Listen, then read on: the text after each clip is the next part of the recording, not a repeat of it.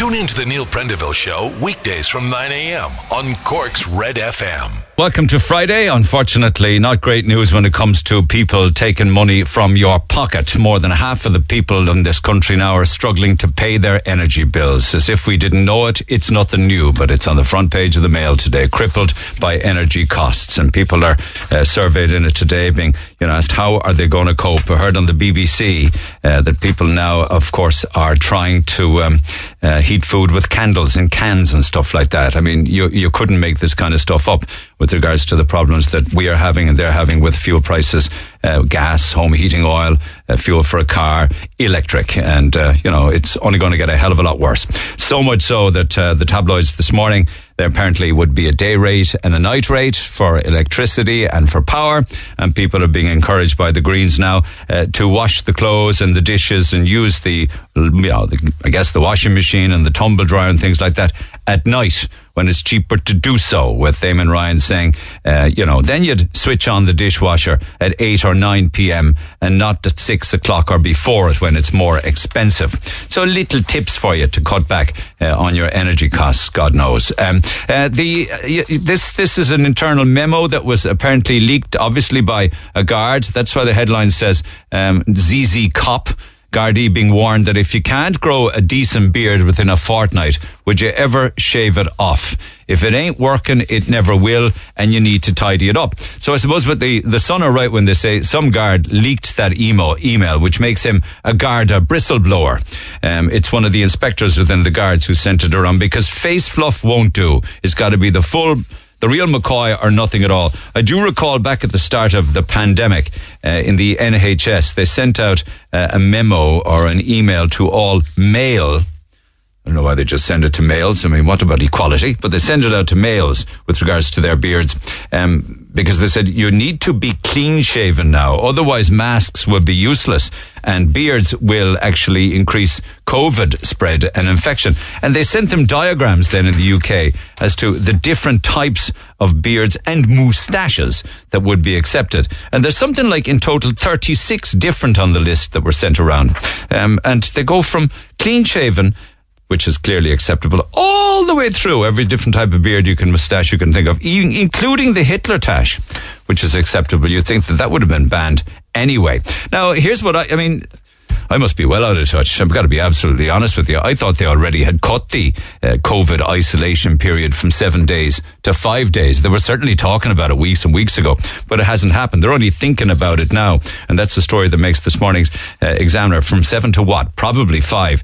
Micheál Martin has dismissed any reintroduction of mandatory mask wearing. It's got into a bit of hot water over that overnight with different health organisations like nurses and doctors and what have you. But numbers are continuing to fall, and that's got to be a good thing. Here on Leeside, business is booming, and long may it continue as businesses bounce back after 2 years or so of COVID and restrictions. And the Cork Business Association have announced their finalists for the 65th annual Cork Business Awards, and there are dozens and dozens of businesses in loads of different categories announced. And of course, the big win will be at Cork Vienna Woods Hotel on Saturday the 23rd of April, and all the finalists are listed in the Echo today. Oh, and by the way, congratulations and have a great 12 months to Kevin Hurley of Hurley Centra. He's taken over from Owen O'Sullivan from M&P O'Sullivan, who did a cracking job as the president of the CBA. Other stories this morning talk of other kind of cost-related issues, including the cost of a second-hand car. I won't say much about that now because I hope to come back to it this morning. But just to let you know that car costs for a second-hand car now are 53% dearer. It's 53% dearer now to buy a second-hand car, any second-hand car apparently, than it was before the start of the pandemic. 53%. I mean, that's a whopper. And that's 30% up on just last year alone. Why? You got to ask yourself. And I mean, I did read a story weeks back saying that some second-hand cars are dearer than some new cars, and I couldn't believe it.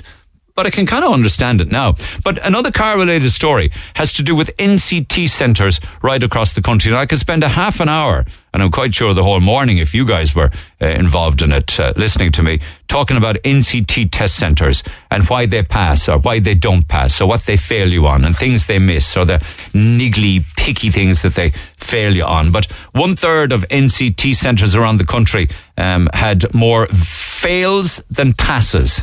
I mean, you certainly wouldn't want to be up in Derrybeg, County Donegal, trying to get your car passed. You've only got a 44% chance of getting it done. Where you need to be is somewhere like Portlaoise, which, from what I can see, has either the highest or one of the highest with a 60% pass rate. But here on Leeside, Blarney's got a 56% pass rate and Little Island has a 58% pass rate.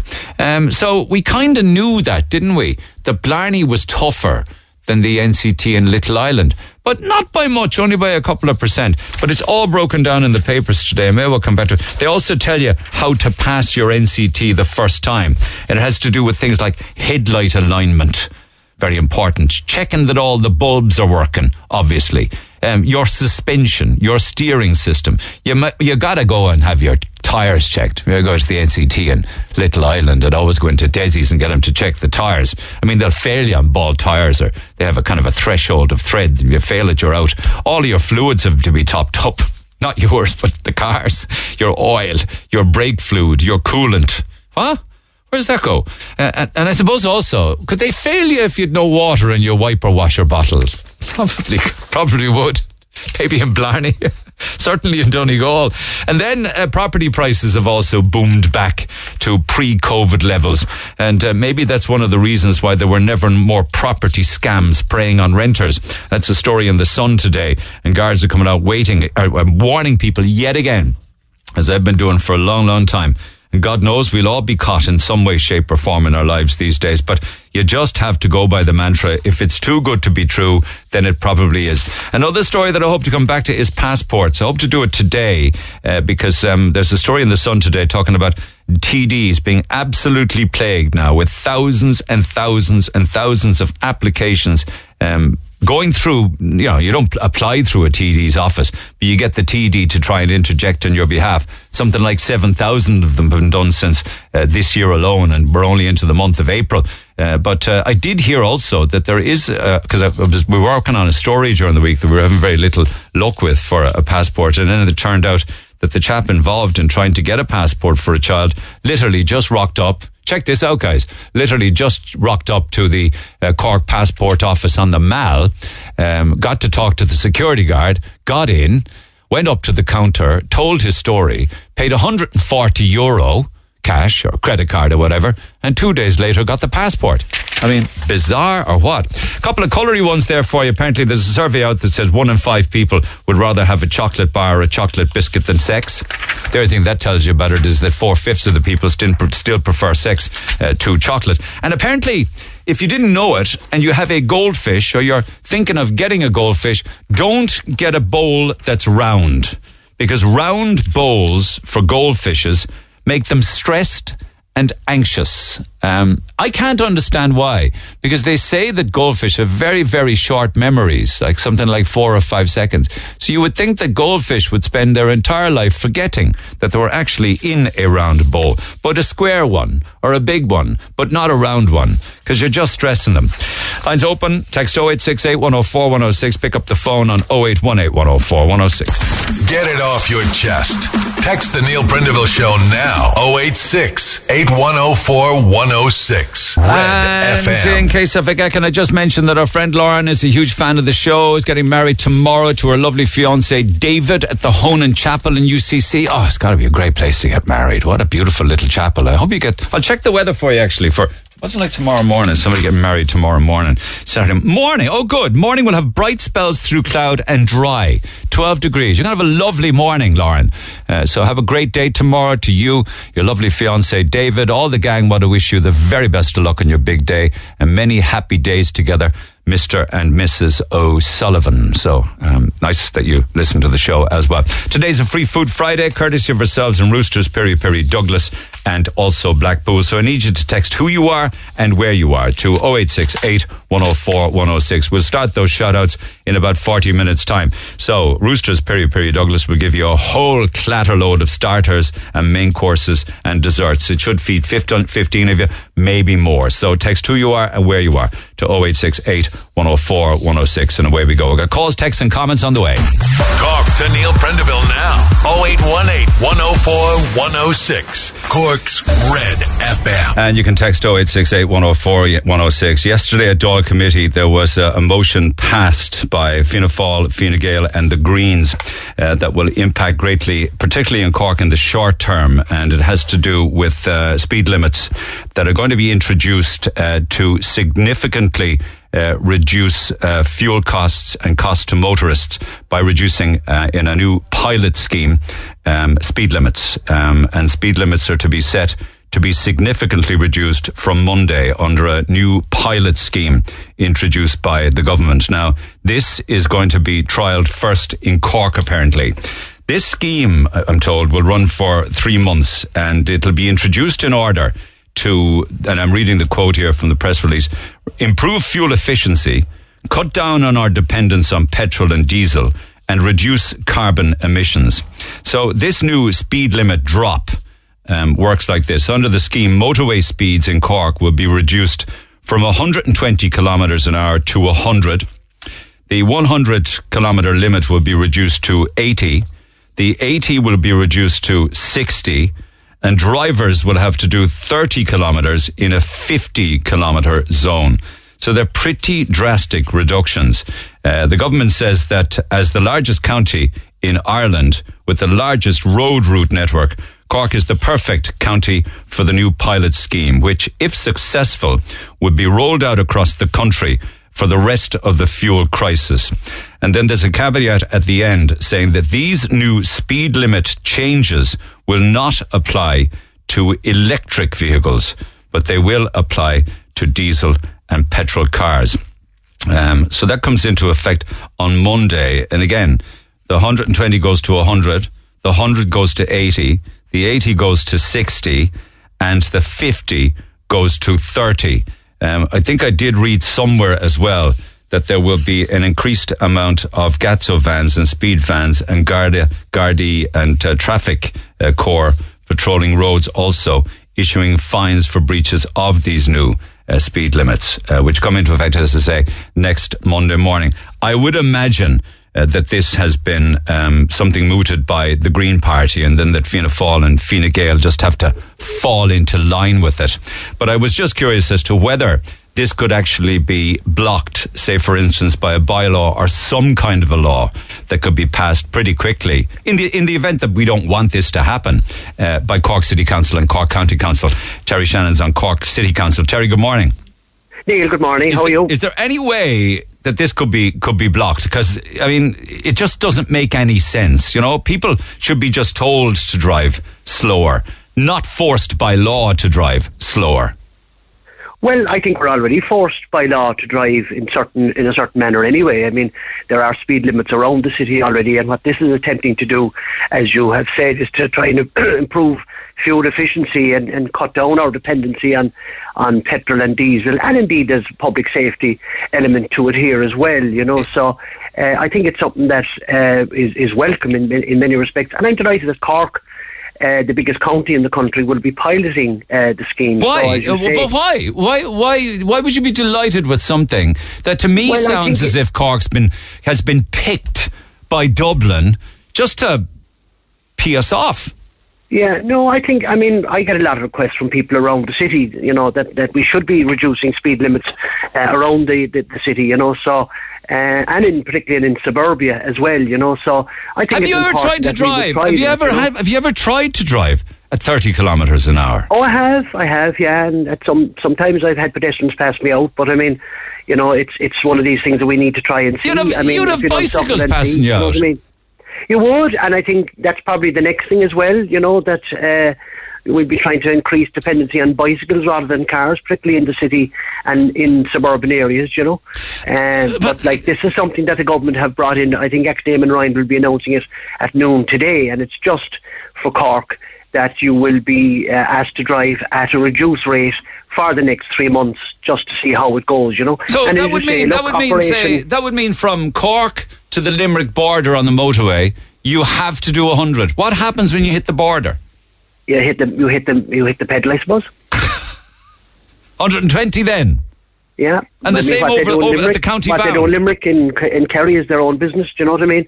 But this has been piloted in Cork, and I think from what I can see of the press release, Operation Gomol, the guards will be out, as you said, and so I think it's important people would be aware of that there will be local enforcement, both in terms of suburbia and obviously in terms of the traffic routes around the county as well, you know. Let me hold on a second. I just want to get the views, say, for instance, because assuming that this is cross-party agreement, and I don't know whether Sinn Féin were actually part of this discussion between Fianna Fáil, Fine Gael and the Greens. Pat Buckley, Sinn Féin TD. Pat, were you aware of this? Good morning, Neil. No, I was just listening to the radio station. I said I'd ring in. I said I'm in shock because here we are. A typical, anything that's good happens in Dublin. So I mean, to me, it's typical Dublin treachery. If you ask me, I mean, why Cork for this trial? And I mean, I'm listening. They say we have the most road network. We're the biggest county. Well, do you know what?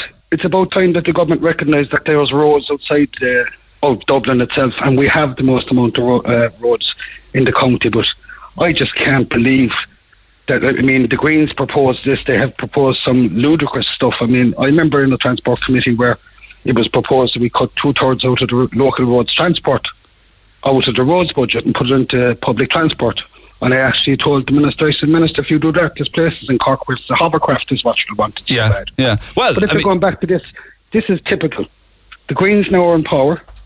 They have Fianna Fáil. I know slaves to Fine Gael and the Greens. I mean, I don't even know how this is going to work. But hold on a second. But hold on a second. Don't they say that the faster you drive, Pat, the more fuel you burn? Look, what about people getting to work? What about children getting to school? I mean, I don't even know how they're going to police this. I mean, well, they'll still get to work and to school, I assume. Are you suggesting they'll get to school and work later? Well, do you know what? I listened to Terry there about it. It's grand for Terry in the city, but if you come out to the rural areas, I mean, Christ almighty, I remember years ago a man said to me, you know, eventually you'll go back to the horse and cart. And the way they're going here, you can imagine some fella trying to travel from Youghal to Belgooly. How is he going to fare out? I'd say it would be easier to get the horse and cart. No, well, listen, it wouldn't actually. It would mean that he would have to leave that little bit earlier, surely. I think it's just absolutely ludicrous, Neil. I mean, look, it's 2022. I mean, there's other ways of, trying to, I suppose, save on fuel. And I mean, look, it's been in the Dáil the last 2 weeks, maybe more. Actually, there's more. Reducing excise duty on fuel or doing something towards the VAT on the fuel. But I mean, coming up with this stuff of, let's trap County Cork. Let's slow them all down. I mean, next they'll want us to go 3 steps forward and 2 steps back. Cut down on dependence on petrol and diesel, reduce carbon emissions. But Terry, it doesn't in any way impact on the driving speed of electric cars. Why not? Well, I imagine they mightn't get up to that kind of a speed, Neil. Do you know what I mean? An electric car? Yeah, because I know, certainly some people that I know who have electric cars, they plug it in and the whole neighbourhood goes dim. And then, of course, when they use it, it seems to be out of fuel fairly quickly. You know, we haven't had enough of those plug-in areas around the city and the county to make that viable. You know what I mean? And look, I understand where Pat's coming from, and I know, in rural areas it might be difficult. But I mean, we have an awful lot of people around the city and they're bombing around the streets.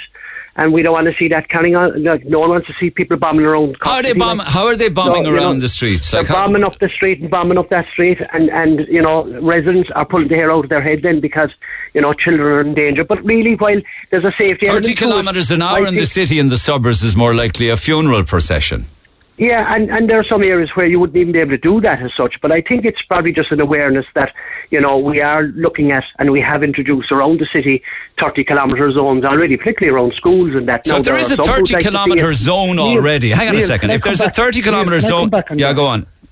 Neil, Terry, are you actually genuinely going to stand over this? I mean, these measures will be as useful as an ashtray and a bloody motorbike. The way things are going. But look, if it's already... If it's already 30 kilometres, we'll have to see. If it's already 30 kilometres near school zones, does that mean that from Monday, with the 20 kilometre reduction, it's 10 kilometres an hour around school? No, I think the reduction is down to 30. So that will be your limit as such. And look, as you know, Neil, in many places around the city, you're not in a decision to drive any faster than that anyway. You know what I mean? But I think it's something that people will get used to. I think they'll see it in their fuel bills, and I think we'll see it in the public safety and the shared realm around the city and the county as well, you know. And it's a 3-month trial, and I think we'll see how it goes. And I suspect from what I'm hearing that if it's successful, it'll be introduced around the country then as well, you know. You want to see how that will go down if they introduce something like that in Dublin? There'll be murder. I suppose I think they have some of them already, you know. Yeah. Neil, the next thing they'll be doing, they'll be slowing down the trains in County Cork. That's another question, actually. Does that mean that the Cork to Dublin train has reduced speed until it hits the Limerick track? That I'm not aware of, but I'll certainly put that to the Minister and see whether that's happening as well, you know. You see, that's exactly what Fianna Fáil have to do all the time, you see, Terry. They have to talk to the Greens, ask permission from the Greens. In this particular instance, it is Eamon Ryan's brief. Yes. So that's why... And you have to do what you're told, you see. I'll be talking to Michael McGrath, you know, that kind of way. So Michael McGrath has to do what he's told by Eamon Ryan, doesn't he? No, well, not really. No, it's a collective government from that point of view. That's Neil, what coalition governments do, you know what I mean? What, Pat? Can I come back into that? You're talking about the Fianna Fáil and Fine Gael and the Greens. We have a new name for the party there. It's called the Fianna All Party, because they're all the same. They're all running with the same story. I mean, this to me, I mean, your listeners out here, this is absolutely farcical what's happening. And here we are, we're the guinea pigs of the country again.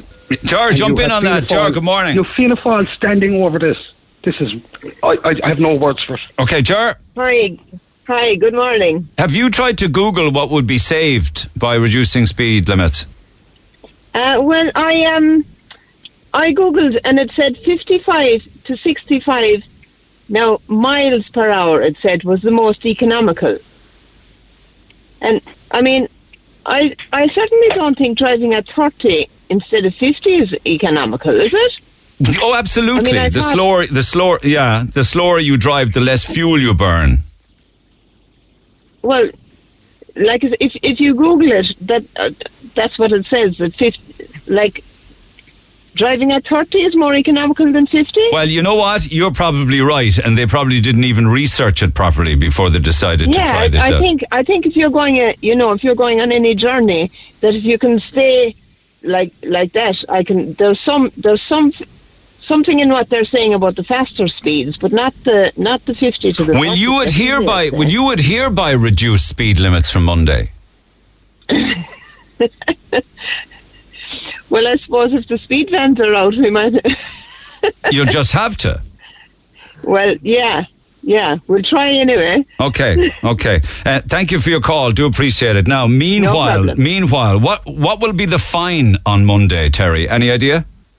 I've no idea. I suspect a lot of it will be, because it's a pilot scheme, they'll try, to be by persuasion and what does that mean? That kind of thing. So I suspect while there might be the vans around the place, I think the guards will be around as well, just to try and enforce it by saying to people, look, this is a pilot scheme that's underway now, and if we catch you again or if you're caught again, there will be a fine. Oh, so from Monday it will be a don't do it. It'll be a don't do it again law type of thing, and because obviously this is something that's new, so it's not a revenue generating thing really in many ways, and in many respects it's to save people money in their own pockets from that point of view. So I don't think there'll be, while the guards will be out, I don't think it's going to be massive enforcement in terms of that people will be in court for speeding and that.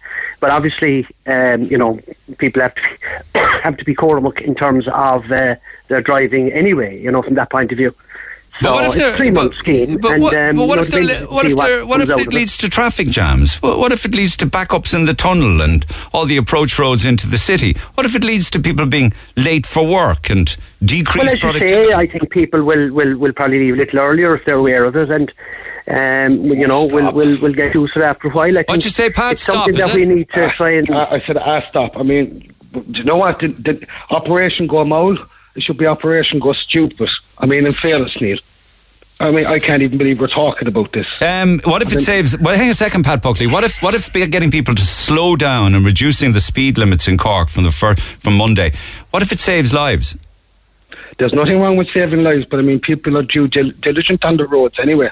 But I mean, to introduce this as a trial basis and pick Cork for it, go back up to Dublin. They want everything else up there. They have everything up there. Let them try it in Dublin first and see what the reaction is. Okay. You know, it's so difficult to get around here in this county anyway with, you know, lack of public transport and stuff. People need their cars.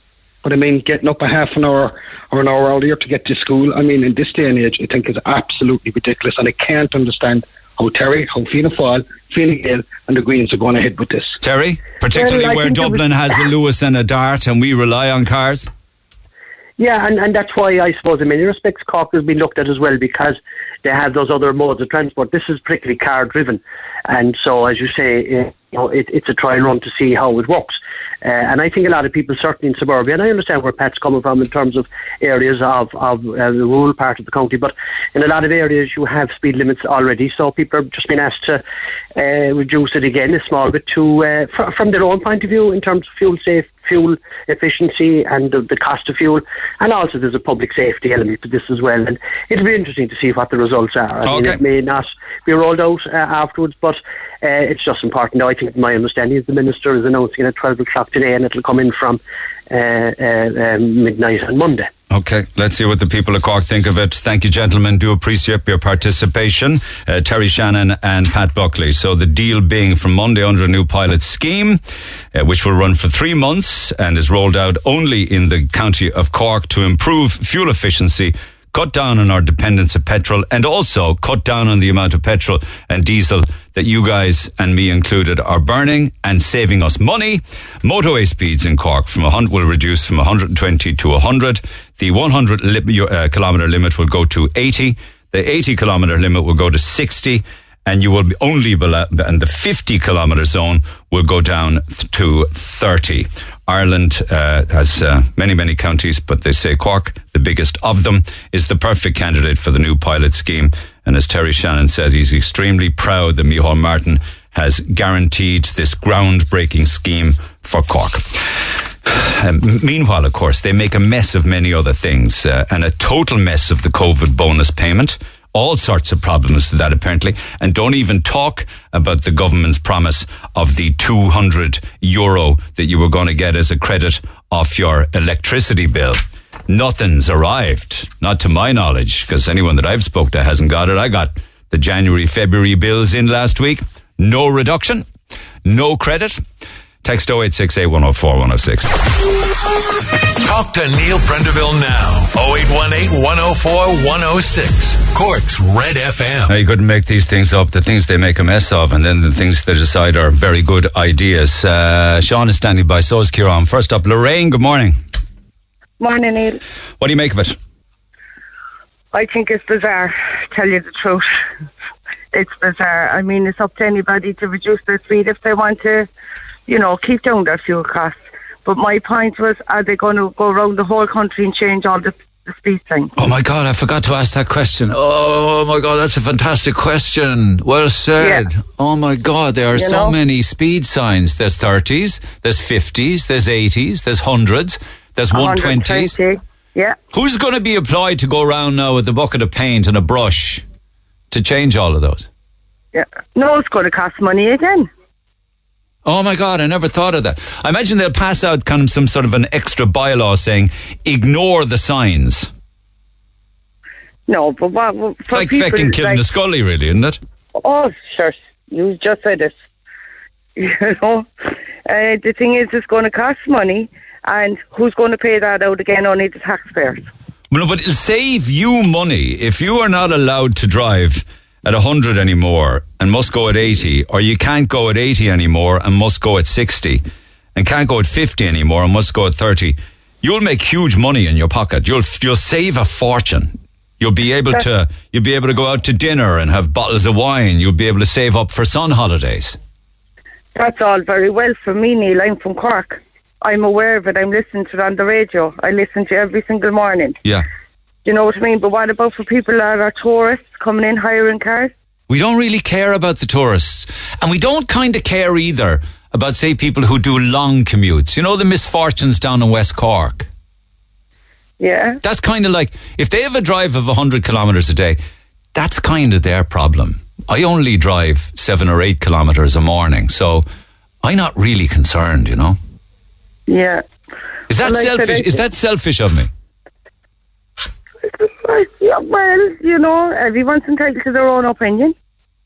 Like, you know, if you're lucky enough to be living in scenic West Cork, it comes with a price, and that's dearer, more expensive commutes. That's their problem, like.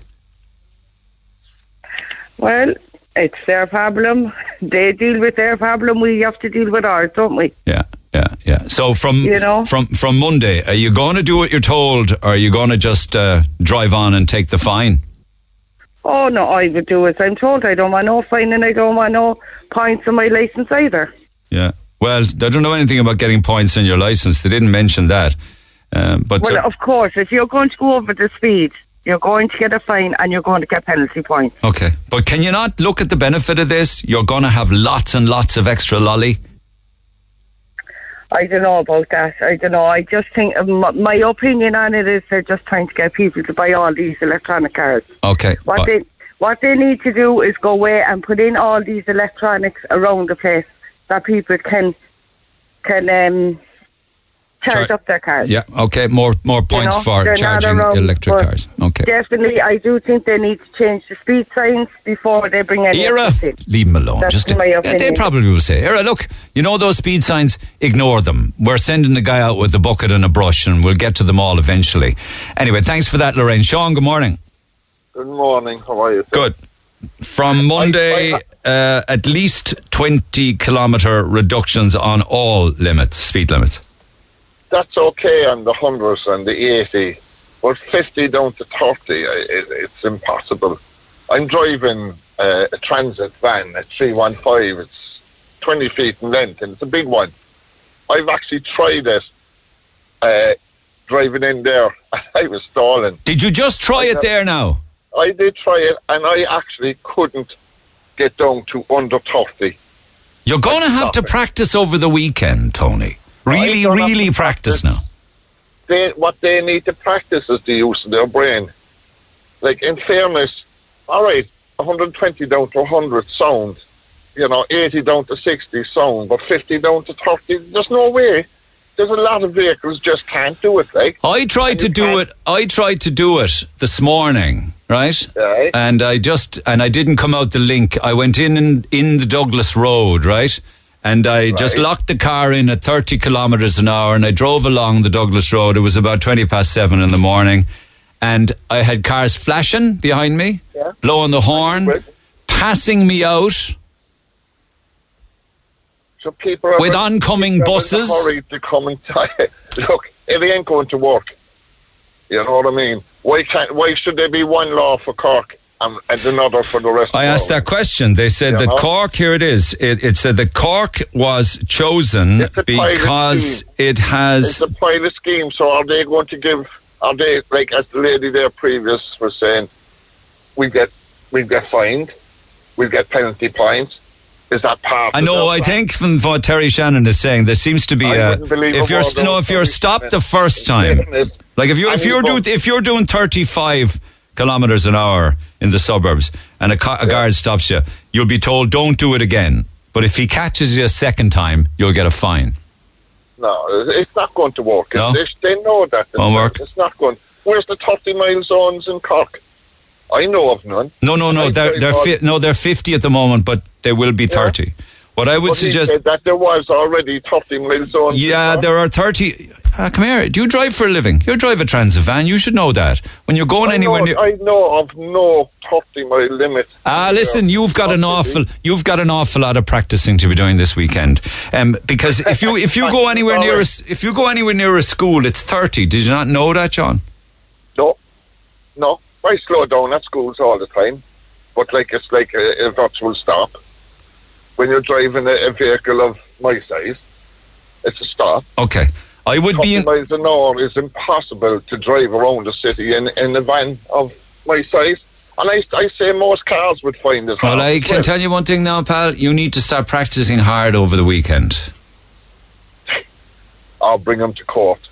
No, practice hard. That's what you need to do. In fact, thank you for that, Sean. I would encourage everybody at the weekend now to be practicing, right? So that when it kicks in on Monday, you got to start practicing this, right? Slowing down. Now, you'll have bikes passing, as in bicycles passing you. You'll have runners passing you. You might even have pedestrians passing you. But you need to start practicing.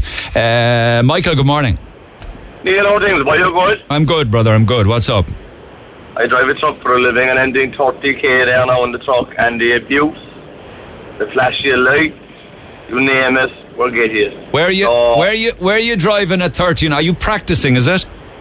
Yeah, I'm coming out there now by the Dulux Paint, heading out for the Mallow Road, and I'm doing 30 and I'm getting some abuse on the road. Like what? Flashing cars, fingers, out the window. They're past me, and it's absolutely chaotic behind me. 30 kilometres an hour zone, and it's absolutely ludicrous. Okay, well, another thing, are they going to go in and change all these signs?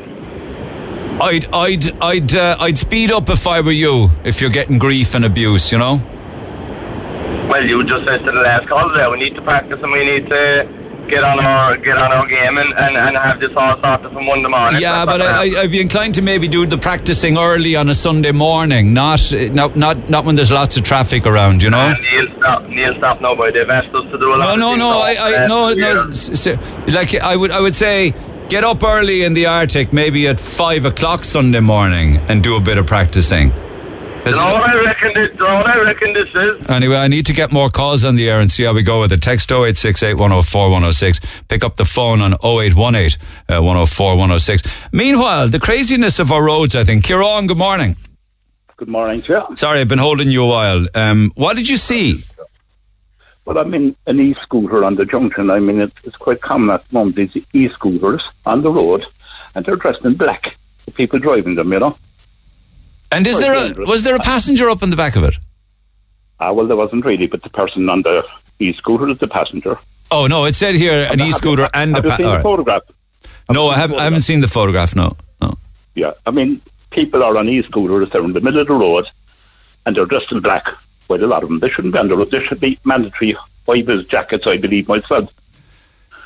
Here are those feckin' e-scooters. Those e-scooters should be inside in the bicycle lane. Well, that's another story. Should they be on the road at all? Are they legal even? That's another question. But anyway, getting back to your point, Neil, about the 30k zones, surely this is a wind-up for April Fool. I didn't know anything about it. This is a press release that I was given. New scheme, motorways 120 to 100, the 100 to 80, the 80 to 60, the 50 to 30, and it doesn't apply to electric cars. It will save you money. I don't think this is. I think this is a wind-up. By the Green Party, is it? Well, who else suppose? Eamon Ryan has decided to play a prank on us or something. Well, I think either yourself, you could be involved yourself, and sure, like I get blamed for everything. Shannon, there is it. I get blamed for everything. I don't mind. In fairness, but I get my main point. Anyway, I had sent on the photograph before. You were discussing the 30k.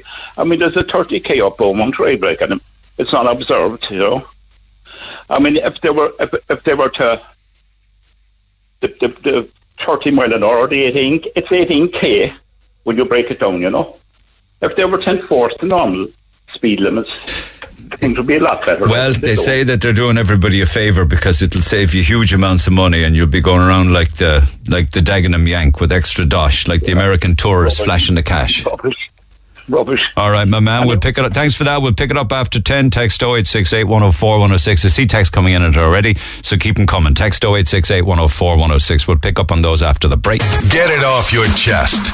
Text the Neil Prendeville Show now. 086 8104 106. Red FM. And just another thing on this. When they say that this new speed limit reduction for Cork comes in at midnight on Monday, is that when Sunday becomes Monday, or when Monday becomes Tuesday? Like, which midnight is it, in fact? And the other point, of course, is a very valid one made by a very clever listener. Who's going to go around now and change all the speed signs over the weekend? Are we going to see, like, a huge posse of people in vans and trucks with bollards and all sorts of things, and roads closed off as they changed the 120 to 100 and the 80 to a 60 and the 50 to a 30 and the 100 to an 80. I don't know, man. I just don't know. To the phone lines. Charlie, good morning. Sorry, my apologies. There you are. Charlie, what's on your mind? Yeah, I'm just listening to you there about the 30 kilometre zone and the 100 kilometre zone. There's no real. I have no problem with the 30 kilometre zone. No, there's no. Like going from problem. 50 to 30. I mean, you'd see more out your window anyway. Like you'd be looking around you more. You'd be enjoying the weather, looking at the sunshine. You know, admiring people's gardens.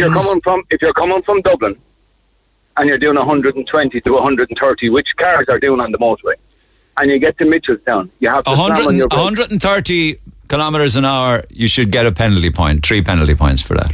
Yeah, but if you're doing 120 and you're allowed to do 130 passing out of the car and getting back into the slow lane. Well, if you come never to knew that. Mitchelstown, What if you pretend to be always passing out a car? Could you just keep doing 130? Well, I suppose you could if there's cars on the slow lane. But if you get to Mitchelstown, this is my point, Neil. If you get to Mitchelstown and you're doing 120, say, you have to slam on your brakes to get down to 100. I would not encourage anybody to slam on brakes. I would say depress the brake gently. Yeah. But there's cars coming behind you then and they're doing 120 and probably people breaking the speed limit doing 130 and they're up right on top of you behind you. So how can Eamon Ryan... I think at the county bounds, they may have somebody there waving a checkered flag or something. Do you know what I mean? Like warning you, like a couple of hundred yards. No. Like, I wonder will Eamon Ryan be doing? Will he be doing the speed limit in his 6-litre van that he has? I don't know, but I think it's brilliant. I think it's brilliant anyway because I never drive at 120. I just couldn't be bothered. And you know what? You know the 100. I love kind of tootling along at 86, 87 anyway, so I'm only going to be dropping 6 or 7 kilometres. I don't really care about it. I mean, what's the big deal? So you go from a 50 to a 30, just get up an extra half hour in the morning earlier. Do you know what I mean? Live with it. No problem, Neil. No? No. There's going to be traffic jams all over Cork.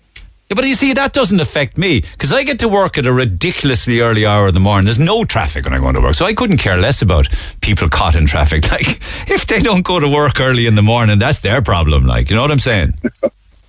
Anyway, thanks for the call, Charlie. Text 0868 104 106.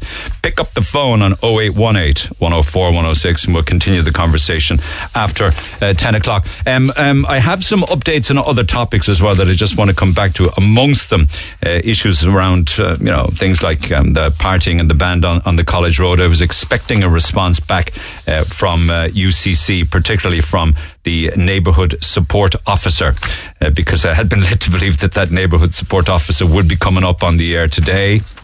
I'm not surprised to hear that the neighbourhood support officer is not coming on the air today, and probably never, a bit like the Students' Union. I'm Rory. And I'm Valerie, and you can join us for the very best in local, national and international sport every weekend on the Big Red Bench. That's the Big Red Bench, every Saturday and Sunday from 6 on Cork's RedFM.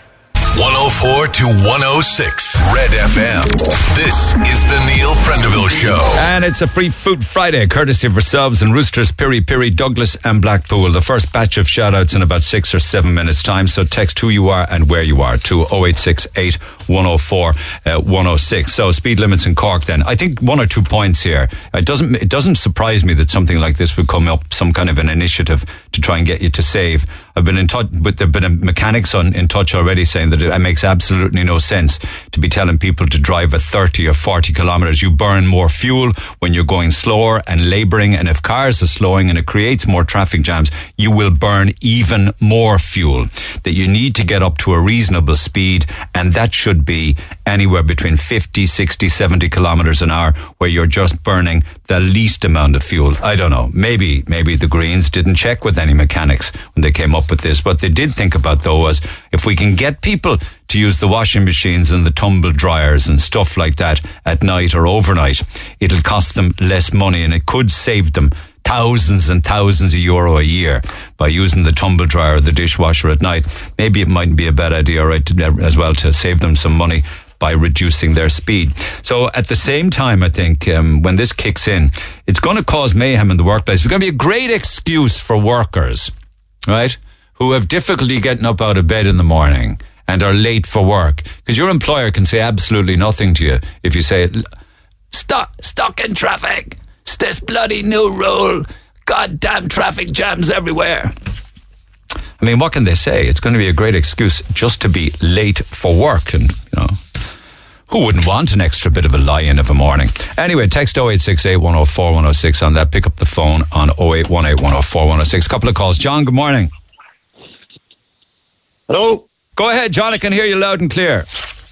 Hello, yes. Just talking about the new rules. The 30 in school, that's Can I just say one thing for people that are coming late to the programme this morning? In an effort to get motorists to save money on fuel, Cork is being trialled from Monday, where the Cork speed limits will go from 120 on the motorway to 100.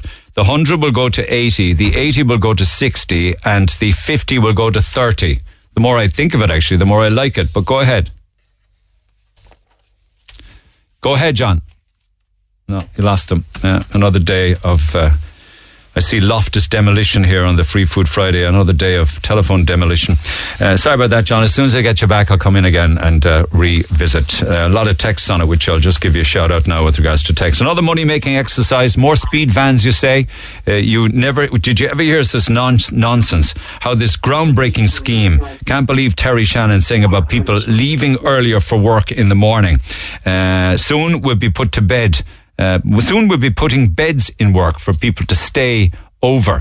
What about scooters doing more than 30? No, it doesn't apply to scooters. If you get passed out by a scooter, that's your problem. It might be mortifying for you. Keep your head down. Maybe wear a mask or maybe wear sunglasses. You see a scooter passing you.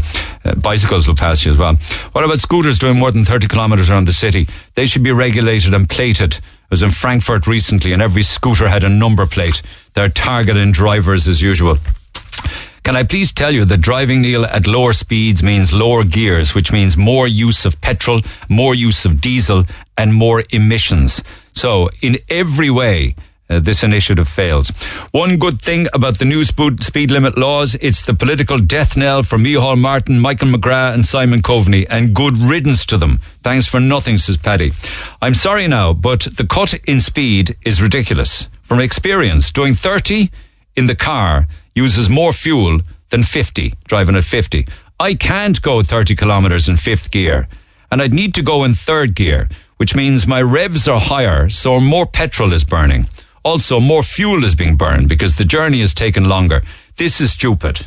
Well, why is it stupid? Like, I have an automatic car, so I don't care about your third gear, your fourth gear, your fecking gear you're in.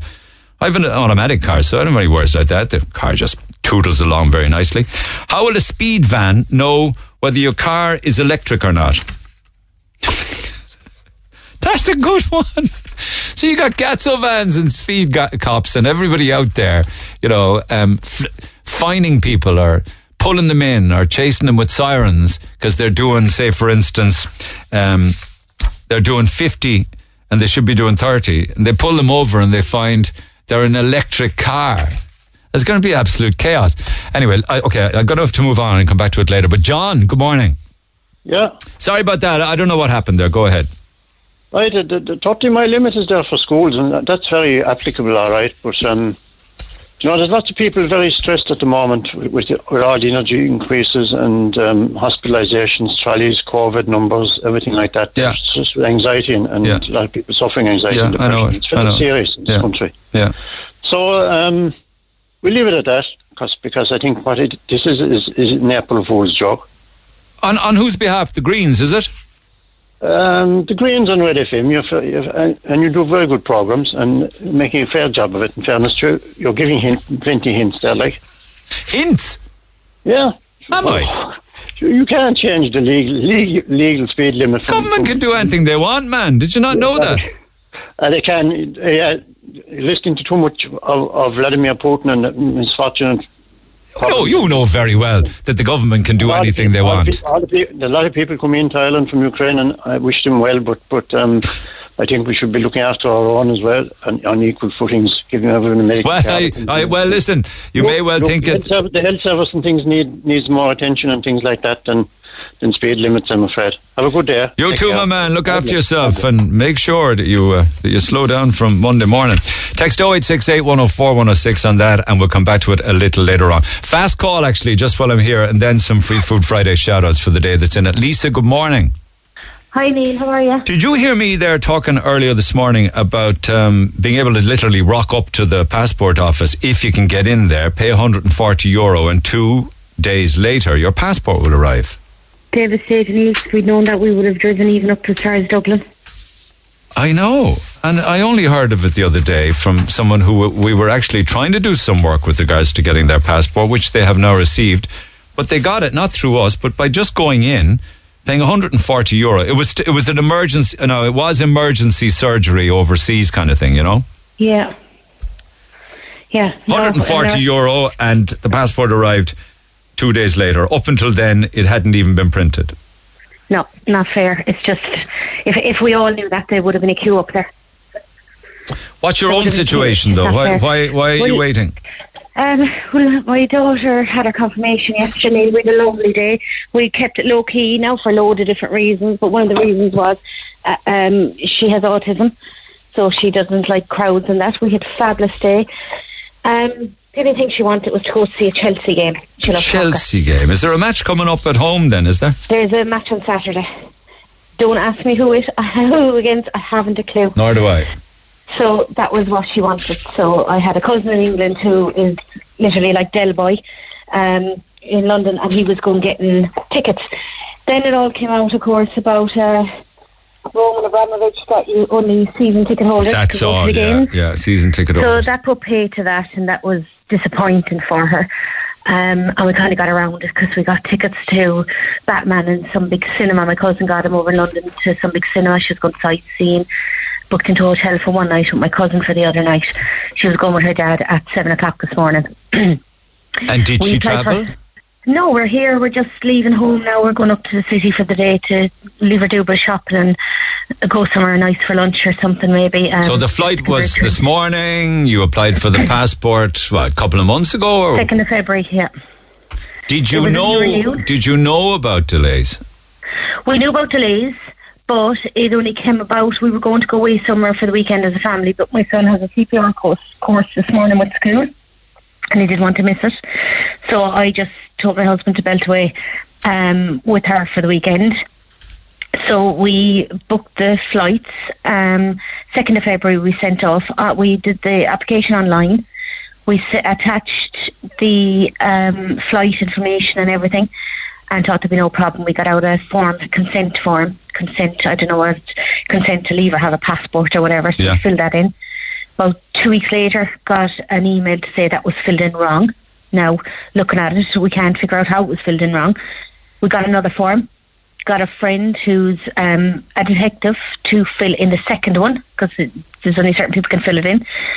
And then we got an email on Tuesday morning to say that was filled in wrong. Oh, for God's sake, what are you doing wrong? I haven't a clue. We printed off the new ones. My husband left work, drove into town. We went to the guard station, and the guard on there said he doesn't know what the story is. He was baffled, people coming in. Yeah. We filled it in. We posted it straight away, express post. Now, we knew the clock was against us at this stage, but we had a TD working on it. I know you're saying they're overrun, but I mean... I'm saying that since January, apparently 7,000 applications have been put in or have been assisted through TD's offices. And why aren't the TDs standing up in the door? So they have their own passport, sure. They don't give a damn. Yeah. Oh, if they're that overrun, why isn't it being flagged? You probably wouldn't have got a speedier passport, like the story I'm telling, because it wasn't a medical emergency or surgery. It wasn't a medical emergency. No, Neil, it wasn't a medical emergency, but like I said, my daughter has autism. She had her bag packed. She had her little suitcase packed. She's been Googling. She literally has been Googling what shop she's going to go to, what she was going to buy. She had the whole thing planned out. I know, the misfortune. She was okay yesterday with the fact that her friends were going for weekends here and weekends there with their families for the confirmation because she was going to London. We waited and we were told like that a TD was working on it. You still might get it. And now, can I mention the TD? Because he was very helpful. Not a bother. It was Peter from Sean Sherlock's office because he helped us in other times with ASD services. Okay, so your daughter then, your 12-year-old, had a confirmation yesterday. When did you have to break the news to her that she wasn't going to London? On Tuesday. Yeah, you're saying on Wednesday. On Wednesday, day for yesterday. We got the email to say there's no hope. Yeah, and you said that she was crying her eyes out in bed. Well, she sat on the side of the street because we were downtown at the time when we got the email, and refused to get up off the street. I know. Was refusing to make her confirmation, and I'm not saying she's not spoiled brat by any means. But the only reason she was, and she said it straight out, and sorry to all the Catholics out there, she was making a confirmation so that she could go to London, because that was her confirmation present. She didn't want to be in a church full of people.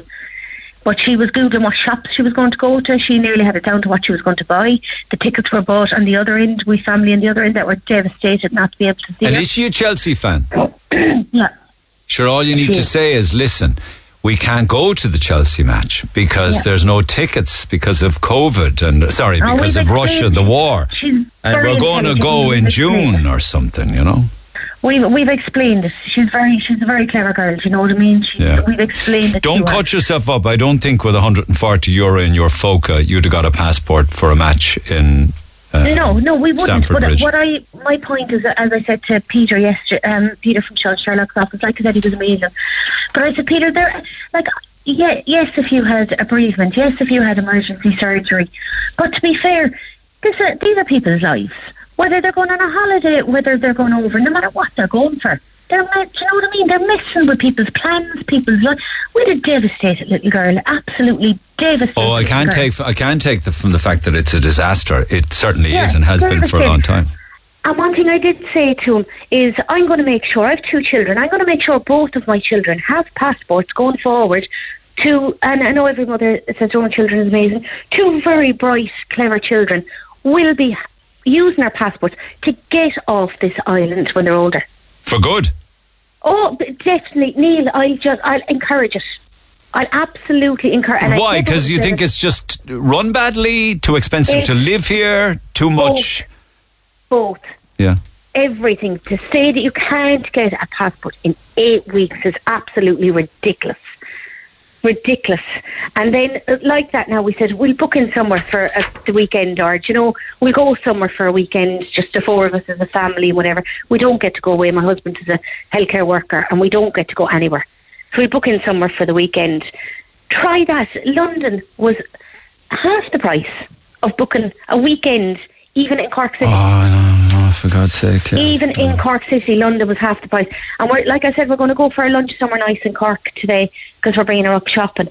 And I'd say what we'll pay now for a meal in Cork today would have been the price of probably the flight. Don't know about that. I mean, if you're coming up to Cork for lunch, you will get value. You'll spend as much or as little as you want, depending on where you go and depending on what you want to eat. You can go. But my point is, Neil, it's just crazy. And I mean, I didn't want to come on air and get animated like this. I really didn't. But how dare they?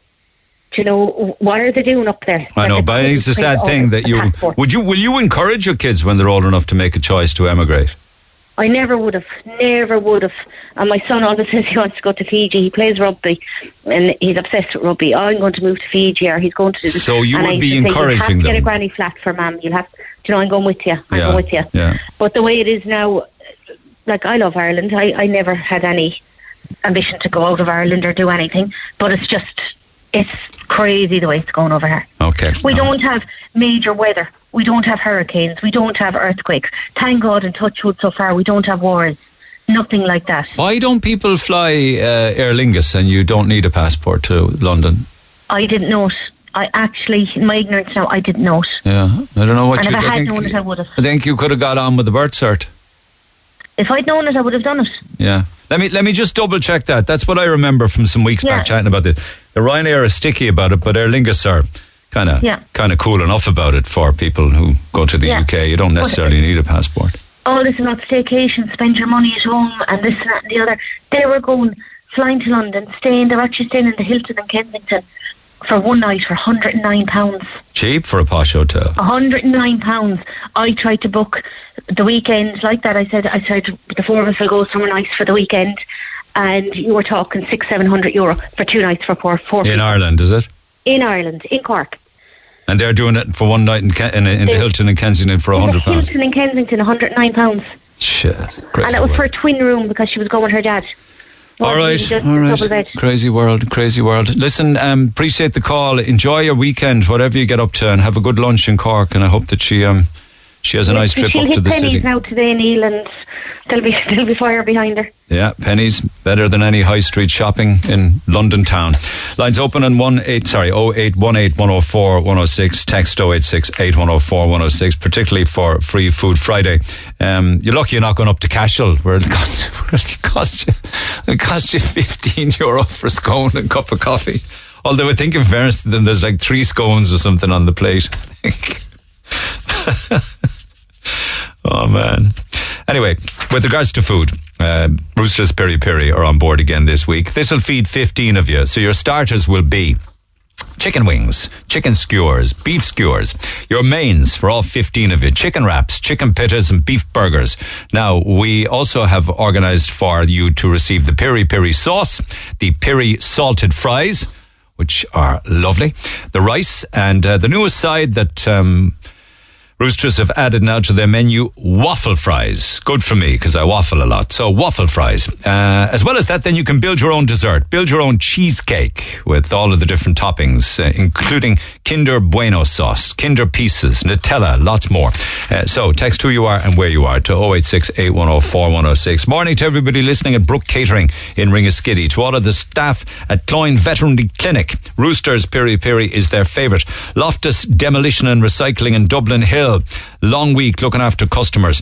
Premium golf brands on the Old Mallow Road are listening. So is everybody at Riverview Veterinary Hospital in Ballincollig. To Cork Distribution in Little Island. To OC Drain Services in Lisarda. To Power Aggregates in Carricktool. Morning to all at KPH, the site on the Grand Parade, working very hard. Irish Oxygen on the Waterfall Road. The Eye Clinic at the CUH. Eurostyle on the Mallow Road. Everybody at Whitegate in the oil refinery. With a big special hello to Lorraine and everybody at Sodexo. And then 1 or 2 more dental options who are listening this morning. And all the hard-working lads that keep us going every day. The drivers, the mechanics, the shunters, the inspectors, and all of the staff at the Capwell Road bus depot, says PJ, the security man. And one final one from Billy M, as usual, another poem. Piri Piri chicken for me and the boys. It has to be yours after numerous tries. Fuel and electric is on a permanent rise, while my poor wallet is reducing in size. Good effort, Billy. Problem with boys and tries doesn't necessarily rhyme. Text the Neil Prendeville Show now. 086 8104 106. Red FM. So for Free Food Friday, text who you are and where you are to 086 8104 106. It'll feed 15 of you. It's a big, huge, massive amount of food from Roosters. And if there's not 15 of you where you work, then you can share it with the business next door. Just had another look there at Billy's poem, actually. Boys doesn't rhyme with tries. But if you do it in kind of Cork parlance, where a lot of people don't say boys, they say buys. Piri Piri chicken for me and the buys. It has to be ours after numerous tries. Fuel and electric is on a permanent rise, while my poor wallet is reducing in size. See, it works that way when you change the pronunciation. Text 0868 104 106. Back to phone lines on different topics in a few minutes' time. But prompted, actually, with the times that we live in now, prompted a call from Alvy. Alvy, good morning. Good morning. I appreciate you holding. Thank you so much for your patience. You want to let people... Can I just interrupt you there for a second? Oh, be my guest. I heard you on about that outside schools, 30 kilometres an hour. Yeah. Now, our local school here in Kilmeen is 50. Where's that? Kilmeen. Where's Kilmeen? Oh, my God. You don't know where Kilmeen is? I'm in a notion. I don't even know what county it's in. In Cork, West Cork. Where's it near? It's between, on your way from Clonakilty to Manway. You turn right there at the the GAA grounds. Okay. I know Clonakilty and Dunmanway, but I never use any of the roads off in between the two. So morning to everybody in Kilmeen. So anyway, but it's 50 and it tells you when you're over it, right? It's an electric one, and it's a very civilised one, and everybody obeys it. Okay. Because when you're coming up to a sharp right bend, or if you're going whatever way you're going. Okay. But so that's that. Now you're talking there about the hardship now. Well, when I was growing up, I was born in 41. I remember the Great Snow, 47. But I remember me Elwyn on about what's the Glimmer Man. Your old one being your mam, is it? Yeah. Okay, the Glimmer Man. Who was he? Yeah, the Glimmer Man. And in them days, if he come around, he checked the heat on your gas stove. Why? Because you only were allowed to use it at certain times in the day. We hadn't got gas. Was there a shortage then? The war. Yeah. Yeah. And why? So the Glimmer Man checked the gas. Did he check how many lights you had on in the house? He checked the heat on the rings. Okay. Yeah. And put his hand on it, you know. And would your mother let him into the house to do all of that? He had a right to come in. And did he come in? I never saw him in my house, but she was always on about him, right? Okay. So you're comparing nowadays, saying things like young people don't know what... I'm comparing the moaners of today. All as we had was... We had Dick Barton, Special Agent, on the BBC radio. And then I'd go down to my friend's house, and he'd have Dan there on Radio Luxembourg. We'd nothing. We'd no TV. We're all happy.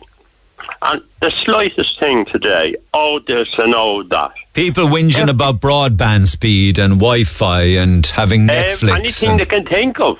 Yeah. And as for that fella in the Green Party, he was going around in a caravel, a VW caravel, and that wasn't electric. I know times were tougher when you were a kid, and I know that people went hungry a lot, and that they were cold, and there was a whole lot of work, and there was no wet time if you were working on the buildings and things like that. But we wouldn't want to go back. There was tenements as well. There was tenements, and people were living cheek to jowl in rooms. But we don't want to go back to those days, Alfie. No, but I want you to remember that we did have those days. Yeah, yeah. And we put up with it, and we didn't complain. You think there are too many creature comforts now that cost too much money? I don't think there are too many creature comforts. No, there are comforts have come, but there was the time when people had to go with or without. Yeah, but they were hard times. Yeah. I remember the flooding in the lowlands, in 1,000 people dying in the Netherlands.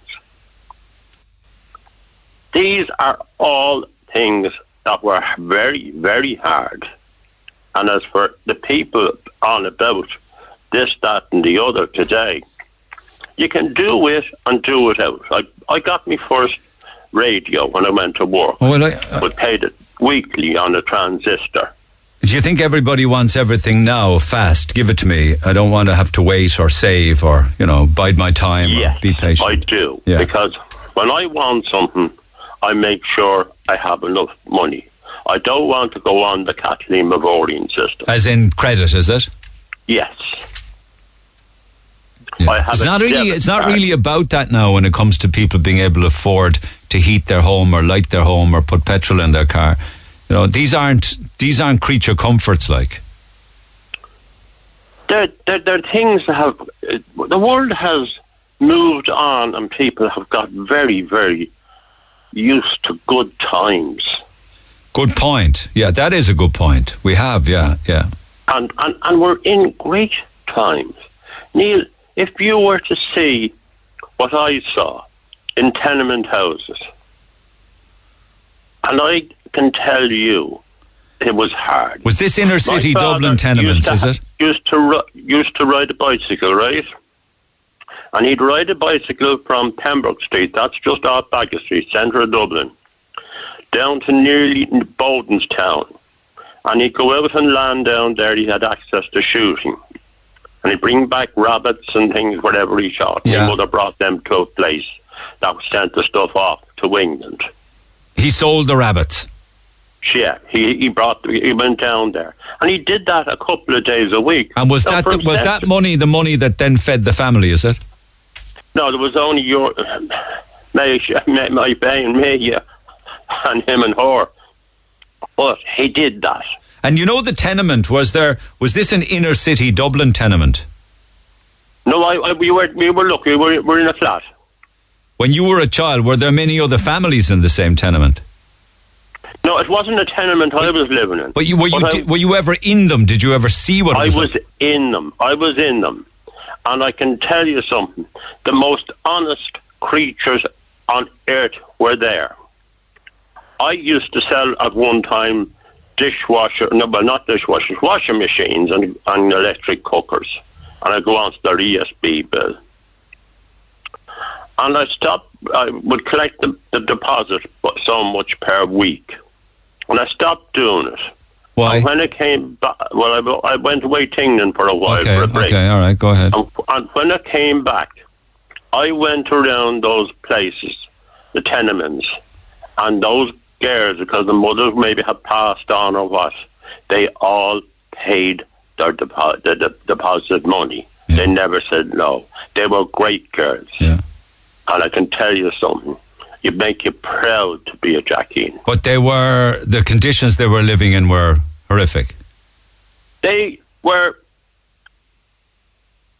I don't know, could be, they were overloaded with people living in this close amount of space, right? Shared toilets, yeah? Shared kitchen facilities, things like that? I couldn't honestly say that, but the thing is this, that then the government, they built housing. They built Beach Hill, they built Nook Grove, they built... Very same thing happened in Cork, actually, where many of the lanes of Cork and the tenements of Cork were cleared out and housing was built way up on the north side, a lot on the south side as well, housing estates and things like that. Yeah. So they were great people and they paid their bills. So just finally, are you saying that people just have it too easy now? Well, they're moaning to you about how you were moaning on their behalf about how they're going to do this, that and the other. Yeah. And I gave somebody €100 at Christmas once, right? Yeah. And that was for themselves. What did she do?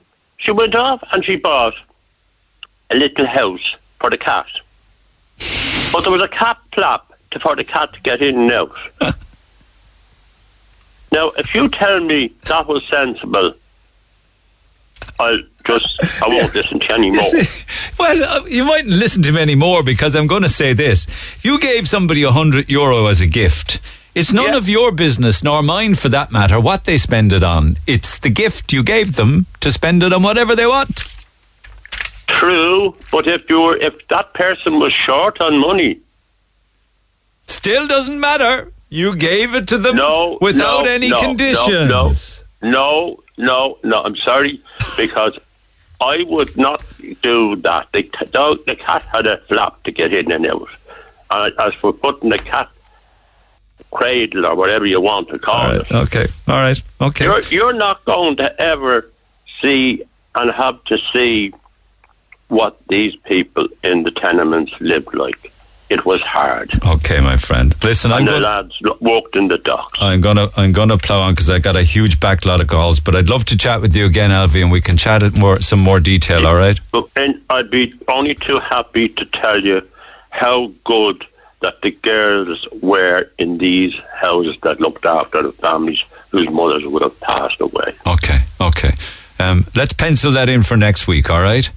Okay. All right, Alfie. Chat to you then. Have a great weekend in the meantime. Anybody got any thoughts on one of those points, actually, that you give somebody a gift, you can't go back and say anything or criticize or roll your eyes to heaven if they spend it on something you don't agree with. You might want to spend it or get a bit of a contribution to a second-hand car. I was mentioning earlier on this morning that they're gone through the roof. There was a report out recently there from Dundeal's Motor Price Index, and I'm just reading a couple of the paragraphs from it. If you're looking for a second-hand car, you'll know exactly what I'm talking about. That since COVID, there's been a 53% increase in the price of a used vehicle since the start of the COVID pandemic. 53% up.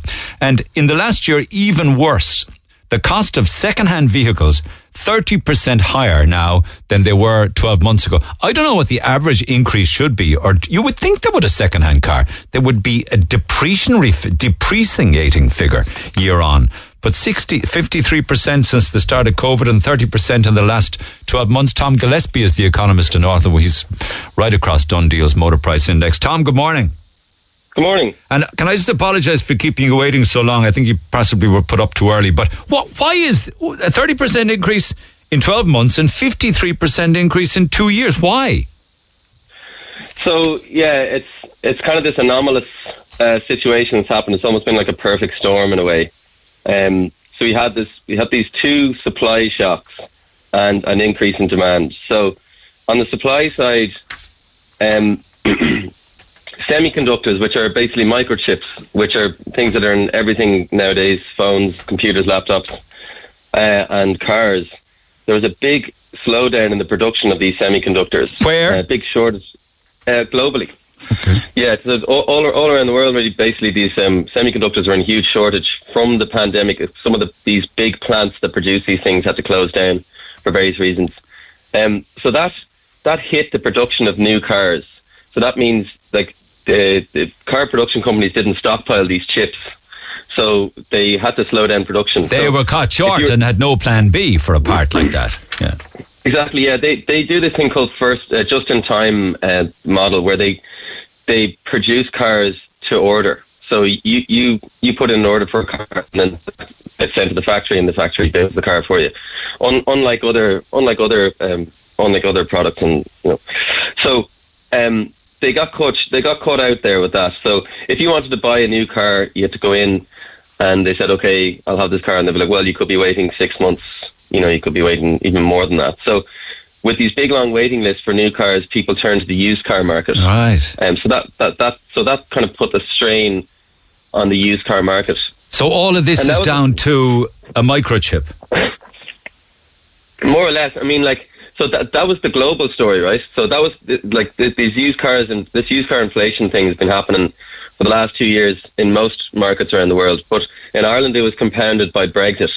So we would get a huge amount of the supply of used cars from the UK, all our imports. And then when Brexit kicked in around the same time, our import half. So this is it's a shocking phone line. You're saying that our import, I think you were saying, of used cars halved from the UK. Yeah, exactly. Yeah, because of Brexit, the imports effectively halved. Why? Can you not bring in used cars from the UK anymore? No. Well, you can, but you've got to pay 21% VAT on it, so it's completely different now. Okay. So that's why you describe it as a perfect storm. The microchip shortage for new cars, the reduction in the amount of used cars that come in from the UK. Was that the main market for the importation of used vehicles? Well, yeah. I mean, they're the closest market that drive on the same road on the same side of the road as us. I mean, the next closest market is Japan. And so the imports from Japan have quadrupled or quintupled since the pandemic. So it's kind of a bizarre. Like we're buying used cars from Japan, and we're buying European brand used cars from Japan also. Crazy. So it's a bizarre situation. And also another supply shock was that the Celtic Tiger year cars, when there was a big boom in new car sales in the Celtic Tiger, like the 05s, 06, 07s, 08s, they're becoming obsolete now. They're kind of going off the road. And then the 09s and the 10s and the 11s, there weren't many of those around at the time because no one was really buying new cars during the crash and the recession. So this has kind of hit the lower end of the market quite hard. So we're seeing this inflation, which is certainly more acute in the lower end. I mean, it's across the board. I mean, the the upper end of the market has seen an annual rate of inflation of 20%. The lower end is about 39%. Do you believe those figures are accurate, actually, that in the last 12 months the price of an average used car has gone up 30% and in 2 years 53%? Oh yeah, I mean absolutely. I mean I've done all the number crunching, and yeah, I mean it's, you know, when I first saw it, it's really quite hard to believe, and you do lots of different statistical analysis, you test for the robustness, and yeah, and so Egan, as an economist, you've checked it. So if I were to give you a one particular car price, a 2019 Volkswagen Polo in January of 2020 was 2,890, but it's now 3,980. That car should have gone down in price, not up, shouldn't it? Yeah, I mean, so 2009, I'll just correct you there. So that, yeah, it wasn't 2019. Sorry, yeah, it actually does say 2019 here. My apologies, but that should be 2009. Oh, sorry. Yeah. No problem. But, well, yeah, like another example I give you would be, it is just going on the annual inflation. So you take an Audi A3 last year would have been a 2013 Audi A3 in March last year would have been about 10,400 in and around that price. So we'd expect that to have gone down to depreciate about $2,000 in value. So we'd expect it now in normal times to be about 8,500 for a 2013 Audi A3. Yeah. Yeah, and now the average price is about 11,600. So you're telling me it's dearer than it was when it was new? Yeah, and lots of cases you could have bought a car last year, driven it around a regular amount of mileage, and then sold it for a profit this year. And is that happening? Are people doing that? Well, I mean, they might be doing it intentionally or unintentionally, but it is happening. I mean, that's what's happening with the prices. So, and it's interesting. So, I mean, from a consumer point of view, you know, if you're in the market for a used car and you have a car, you're in a very strong position because dealers are really looking for cars at the moment. I know, but in all fairness, Tom, you go into a car dealer, they'll always talk the car down, almost telling you that it's worthless. Like, that's just the way they do their business. Like, you're never going to win with them. Yeah, but they're still really, really struggling to find cars. And you could sell the car yourself on Done Deal. But also, if you buy a car now, it's holding its value for longer, you know. So if you buy a car now, it's not going to go down in value. Like, for instance, in my car, the timing belt went on it, and it was about a €1,500 job. But the price of the car, like, it was worth doing, because like a lot of times if you have a big mechanical fault, it's, you know, you'd write up the car. But in this case, you know, your car is holding its value so much that if you buy a car now, you're not going to see the depreciation for at least another year. So that 2009 Volkswagen, right, I talk about, is worth 53% more than it was before the pandemic. Yeah, well, and that takes into account depreciation. Now, if you were to put two cars together, you know, side by side, like a 2009 and 2008 Polo, obviously the 2008 nowadays is going to be cheaper.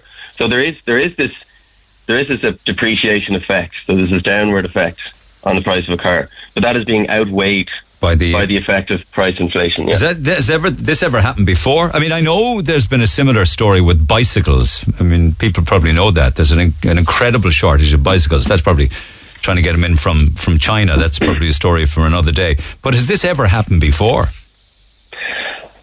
Well, certainly not. Certainly haven't observed it in the Done Deal data, which goes back to 2011, and I haven't heard anything really this happened before in the used car market. In the UK, there's been examples of cars, new cars, used cars, being more expensive than the new counterpart, which is absolutely bizarre. So I can't get my head around that. I just can never understand how that makes sense. Yeah, well, I mean, you know, if the used car market is going up so much, and you can't get a new version of it, the new car prices just have to stay the same, then eventually, I've given enough time, the used version of it, you know, is going to go beyond its value. So, and those are kind of bizarre examples. I mean, they're not. Yeah, not a great line. Okay, so what do you have any particular advice for somebody then who's got a used car? Is it to have or to hold? Or you get great value now on a trade-in? You definitely get great value on a trade-in. And the difference between a new car and used car is tightening so much that if you can get a new car, you're going to get great value. All right. Okay. Sorry, Tom, I let you go. I covered as much ground as I could, and I think we got there in the end. I hope what he was going to say at the end was, if you've got a used car, you'd probably be better off now trying to trade it in against a new car where you get the best value at all. I wonder what's happening in the marketplace, though. And I said we'd check in with Car Store, which is owned by Keary's. The head of business there is Johnny O'Connor. Johnny, good morning. Good morning, Neil. I don't know how much of that you got to hear with Tom. Did you want to pick up on it? I mean, what are you guys finding? Are you very short of stock? Well, thankfully we're not, but I suppose to come back, where did all this stem from? Look, obviously we know it's the pandemic, and again he touched on semiconductors. The Ukraine crisis is even having a huge effect at the moment. You know, you can't get the aluminium for undercarriages of new cars, etc. So again, look, you're back to the new car supply is an issue, so the used car supply is into it. But, yeah, look, I know Brendan Keary, the CEO, would have envisaged this 18 months ago, you know, and he had a twofold approach to solve. So, look, the first was... Where are you getting the second-hand cars from if you can't get it from the UK? So the first one is we set up a company called We Buy Cars. So look, we've obviously put a big marketing plan behind that, and we get a serious amount of inquiries. We're buying cars from there. The second thing is Japan at this moment in time. We have roughly 1,000 cars coming in the next 3 weeks, and we're going to keep that rolling, 200 cars every 2 or 3 So we're kind of back to the 90s with the Jap imports then, aren't we? Yeah, we absolutely are. Look, and we're very, very lucky to have them. And look, the beauty for what we're seeing from Japan at the moment, look, we're obviously bulk buying. We can get discounts in a world gone mad. You know, we're happy to apply some of those discounts to the new car sale, etc. And again, to echo what Tom said, there's never been a better time to trade in your car. Yeah, but hold on a second. Okay, they may well be coming in from Japan, but are they still going to be affected by this price increase to the punter? 53% dearer than 2 years ago, 30% dearer than last year. Yeah, no. Well, look, those figures, as he pointed out, between depreciation and inflation, they're slightly askew. Like, I suppose the best example would be, if we were to pick a 2019 Clio, we would have sold one last year for 12,990. The same car, a 19 Clio today, we'd be selling for 14,990. So if you were trading one into us, most likely you'd get what you paid for the car. Hold on a second. So what did you say? A 2019 Clio last year? Yeah. Last year's, we would have sold it to you for 12,990. Yeah. If you traded that back into us today, we'd give you very close to the same money for it, and we'd be selling it probably for 14,990. Yeah, but you're just making. That's the point I'm making. You sold a 2019 Clio last year for under 13 grand, and this year you're going to sell the same Clio for just under 15 grand, isn't it? Yeah, but if you traded into me today, you know, I'll be giving you 12,990 or thereabouts. You've had a year's free driving. I know, but I suppose what I'm saying is the person who wants to buy the car is getting hit with that increase, isn't he or she? True, but again, you know, if they have a car to trade in, we give them top dollar. You know, it's very difficult to get the smaller cars at the moment, between 5, 7, 8 grand, you know, and we've a huge market for that. So, you know, like, we would welcome them gladly. You know, any conversation we can have with anyone, you know, we will do everything we can to do it. And is there still a shortage of new cars because of this semiconductor thing? There is a shortage of new cars, yeah. Look, I mean, it was finding its feet there until the Ukraine crisis kicked off. But no, look, you know, we're back. There is a slowdown in getting new cars. Yeah, absolutely. Final question for you. Just one quick text on this. No matter what you say, when you're trading in your car with the dealer, you will never get a fair price for it. They're just going to tell you, it's got this wrong with it, that's wrong with it, it's worthless, the market is shook, it's gone. It will always end up going the seller's way. What do you make of that criticism? What I would say is, test that theory. Please call to us in Keary's and we won't let you down. All right. Okay. That's real sales talk. All right, Johnny, thanks for taking the call. Cheers. Johnny O'Connor, head of business at Car Store, owned by Keary's. Do get in touch yourself, actually, if you have a car story to share.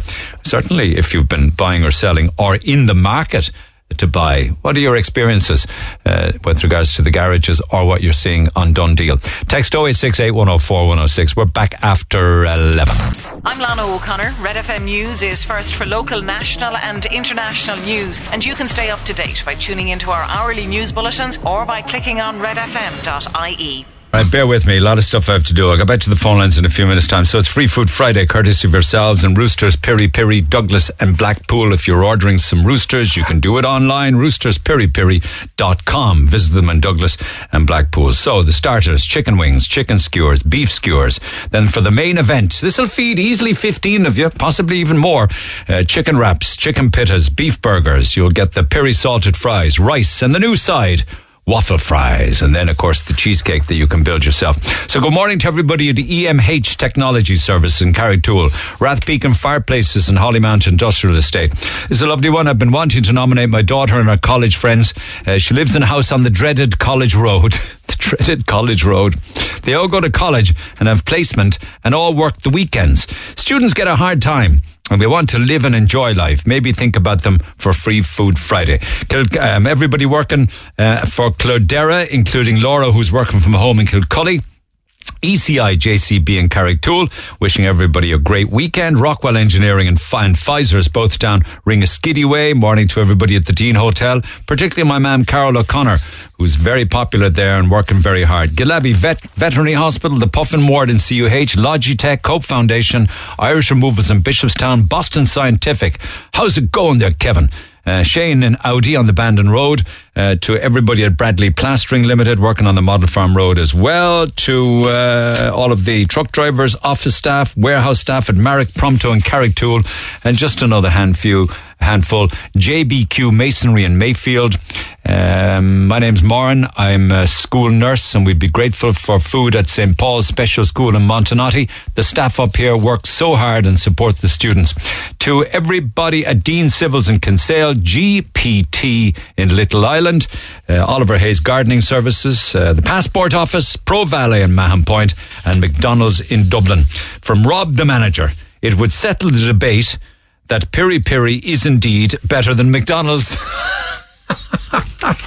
Is that debate going on in McDonald's? I think. Piri Piri. Roosters would be very happy to hear about that.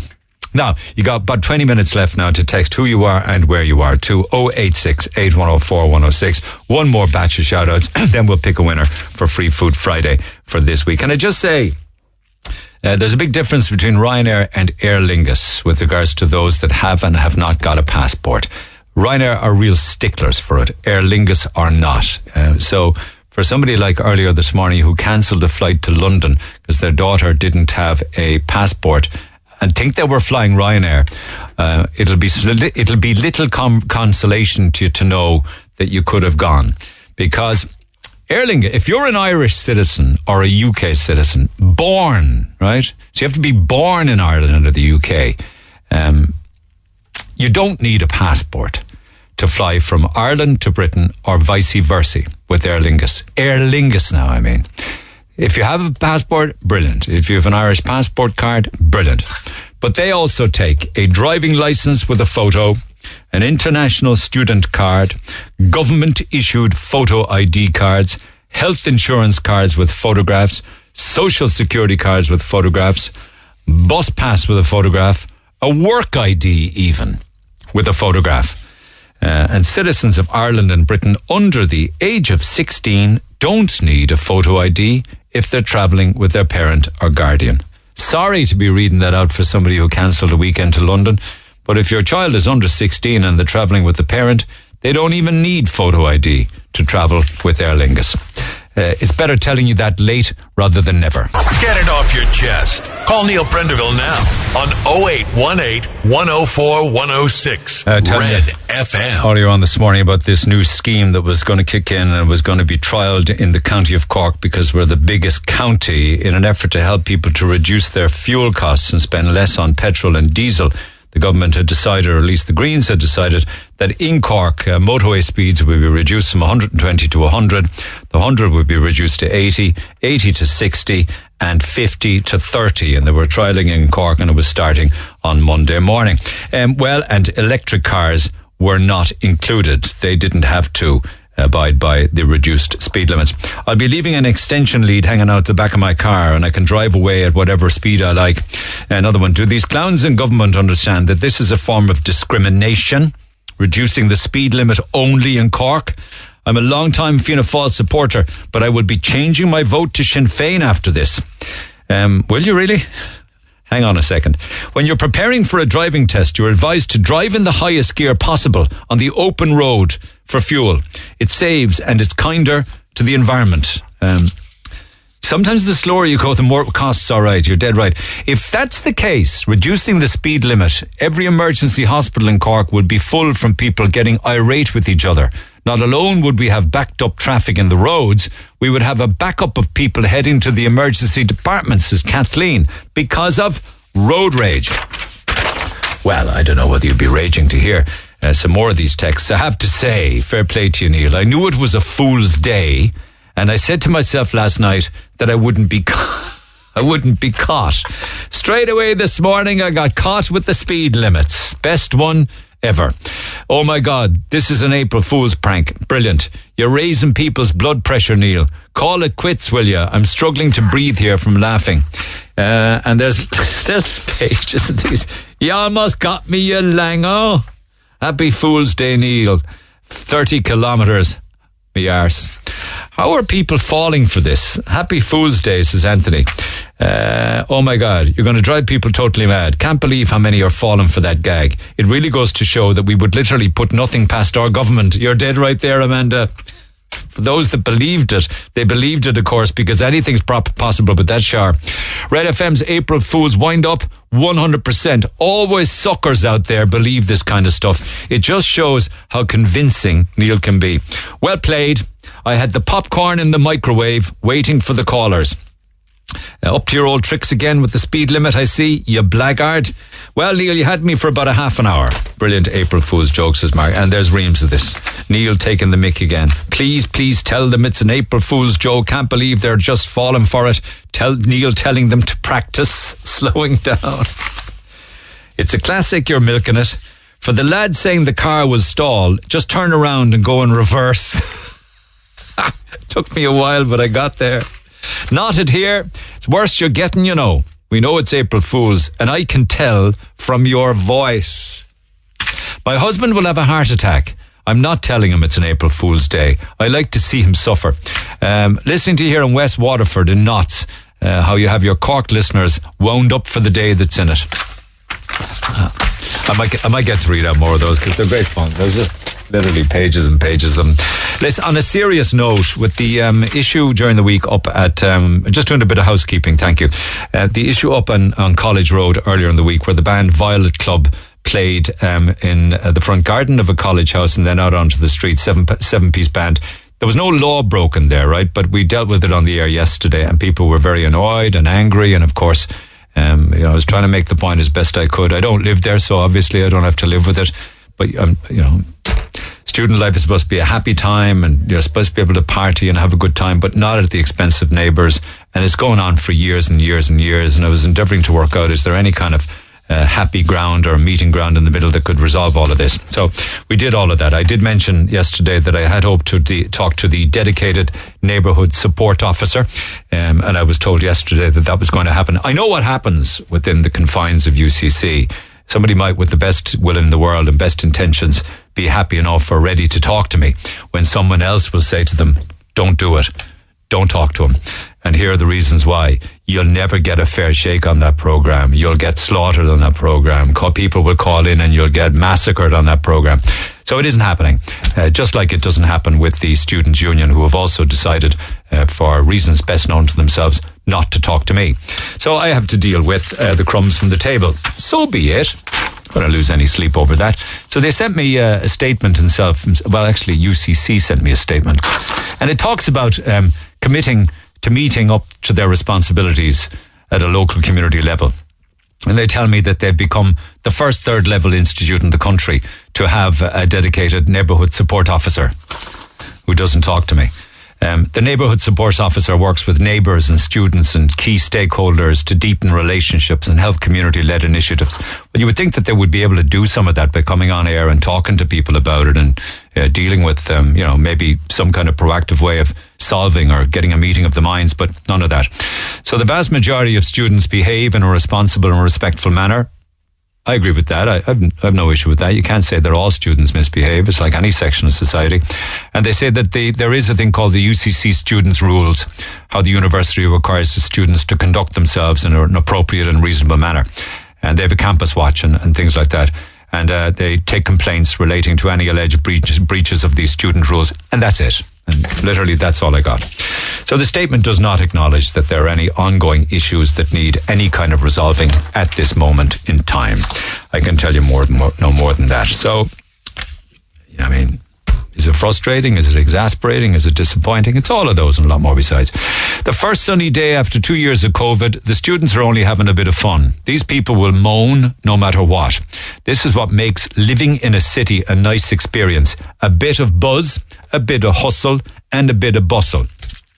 Your callers up around the college would want to get a life. Living in a city and complaining about noise is pretty hilarious. What would they do in New York City, says Padraig. This is easily solved. Start giving students convictions. And that restricts their travel to work abroad. As long as the slap on the wrist is their only punishment, no lesson will ever be learned here. Your call from College Road is a disgrace. Young students have been locked up and worked hard for their Leaving Cert results. Your callers haven't a clue. What's that got to do with the story we were talking about yesterday? If you were making a show of yourself every night outside Red FM, how long would your contract last? It's like any organisation responsible for their staff. Members need self-discipline. The college needs to take more responsibility for their students. If there's video evidence, suspend them, expel them, find the parents. That'll stop them quick. Giving out about the band on College Road is the biggest load of rubbish. People are stuck in a COVID mindset. Young people are allowed to have fun, you know. The band was just lifting people's spirits on a nice sunny day. It was all pop music, and they were finishing up just after dark anyway. If you want constant peace and quiet, people, don't live on the College Road. If you have a problem with this, then you are actually the problem. Thank you for those texts, 0868 104 106, to the phone lines. Just a couple of quick ones, a lot to do between now and midday. Dave. Good morning, Neil.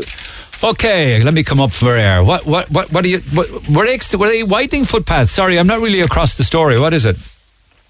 Well, Neil, if you're in town now over the weekend, right, I want you to call up to just after Pope's Quay there by Christie Ring Bridge. Okay, lovely area. Yeah. Now, all over the city, well, I'm not too sure about the south side now, but on the north side, the city council and engineers have widened footpaths all over the place. Outside the orthopedic hospital, they have widened the footpaths nearly twice to what they originally were, making it fairly difficult for kind of buses and lorries to pass each other. Anytime you widen a footpath, it's got to be at the expense of cars, motorbikes, people who use the roads, buses, lorries and trucks, yeah. Is that your point? No. You're familiar now, Neil, with the D&D Road there by Paddy Collins pub, the old pub? Very, yeah. Right, okay. Well, just across the road in by the river, you know, people there up to last year, used to be able to, a person would pull in there for a minute if they were maybe picking up their daughter walking in town, right? Yeah. They just pull in there. Well, that's all, that footpath now has been extended by probably another, I'd say 12 to 15 feet, right? Which is nearly halfway across the road now to Paddy Collins of the footpath. And so if you come over Christie Ring Bridge and you turn left and you want to go down Pope's Quay, well, the footpath now is blocking your view from Pope's Quay. You have to go up around the footpath and back in. And what's the problem with all of that? I mean, we need wider footpaths because people are getting bigger. No, yeah, but a wider footpath. They need more space to pass each other, you know? Neil, if you saw this now, this is a monstrosity. Would you accept, though, that people are getting bigger? They need more space. That has nothing to do with what I'm talking about. No, I mean, footpaths from 50 or 60 years ago, when people were smaller and thinner, are no longer fit for purpose now, surely. Yeah, but I mean, if I can see the problem. A lot of people in Popes Quay, a friend of mine has a business in Popes Quay, and he said it is like driving the bumpers in Crosshaven in the Mellies long ago, trying to get around this new footpath. That's what it is like, he said. And every business people in Popes Quay are hopping over it. If you saw it, Neil, it's a total... I came over the bus yesterday on Christie Ring Bridge, heading up Mulgrave Road, and the traffic coming down was stopped at the I know. I suppose I was trying. I suppose I was trying to lighten the mood here, but you're being deadly serious, like. Yeah, but I mean, the bus now couldn't get through the gap yesterday because the footpath is just that 2 or 3 feet out too far. So the bus had to stop and wait until all the traffic coming down from the north side passed, so he could move on. No, does that make any sense? No, it doesn't. Anything that creates traffic backup. I was caught in one in town the other night. It was a nightmare.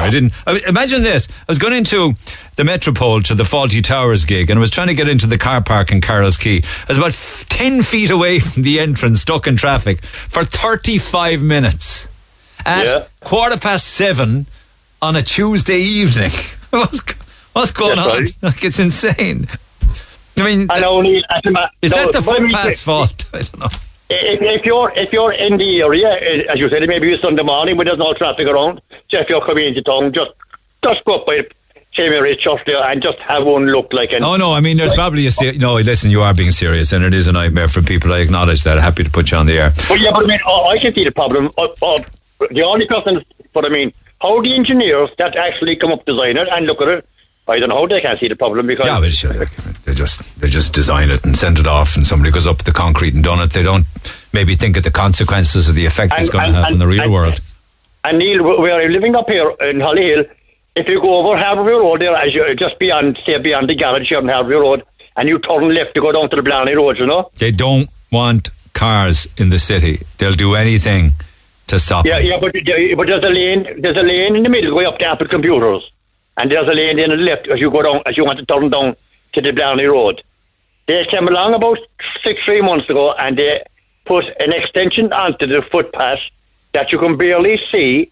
I know it's there, but at night time you'll forget about it, and I believe a number of cars had actually drove into it. Okay, mind yourself. Dave, stay safe, all right? Have a great weekend. They just don't want traffic in the city, and I think they're doing everything and anything they can to encourage traffic to stay the hell out. They only want pedestrians and people walking around, and they want everything pedestrianised, and that's why you'll be hammered and fined if you go down Patrick Street in the afternoon. That's why they want more footpaths. They just want people on bicycles or on foot. For people with regards to passport issues, thank you. I see a lot of text talking about the fact that you don't even need one to go to the UK with Aer Lingus, and lots more then talking about the City Passport Office. I went into the Cork City Passport Office in January. We were heading on holidays on Paddy's Day, walked straight in, applied for my son's first passport.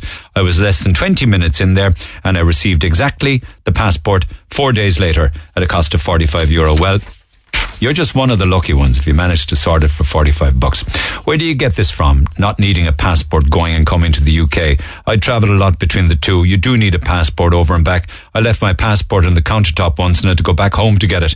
You can't go anywhere out of this country without a passport. I wonder, Marie, did you fly Ryanair? Text the Neil Prendeville Show now. 086 8104 106. Red FM. We've got about 5 minutes left now to text who you are and where you are to 086 8104 106 to be part of my final shout out for Roosters Piri Piri Free Food Friday. It'll feed 15 of you, probably even more. They are very generous in what they give us for Free Food Friday every week from Roosters. So, who you are and where you are, please, to 086 8104 106. Listen to me, this is unsigned, but don't feel bad about yourself. I feel your pain. Neil, I wonder, can you help me? I bought a pool pump yesterday at Smith's. You're being very optimistic, aren't you? A pool pump at Smith's. And while getting the kids in the car, I put it on the roof of the car. I forgot it, drove off. But now I'm not sure if any of your listeners would by any chance have picked it up. And if so, do they still have it? If anybody found your pool pump, get in touch with me and we will relocate it and get it back to you. Text 0868 104 106. But I feel your pain. I have honestly, in the course of my life, left so many things on the roof of the car. I have left coffee on the top of the car, drove off to see it clatter across the road. I have left wallets on the top of my car and drove off, only to have somebody wave me down and point back. I left my mobile phone on the top of the car and driven off, only to see it clattering and smashing across.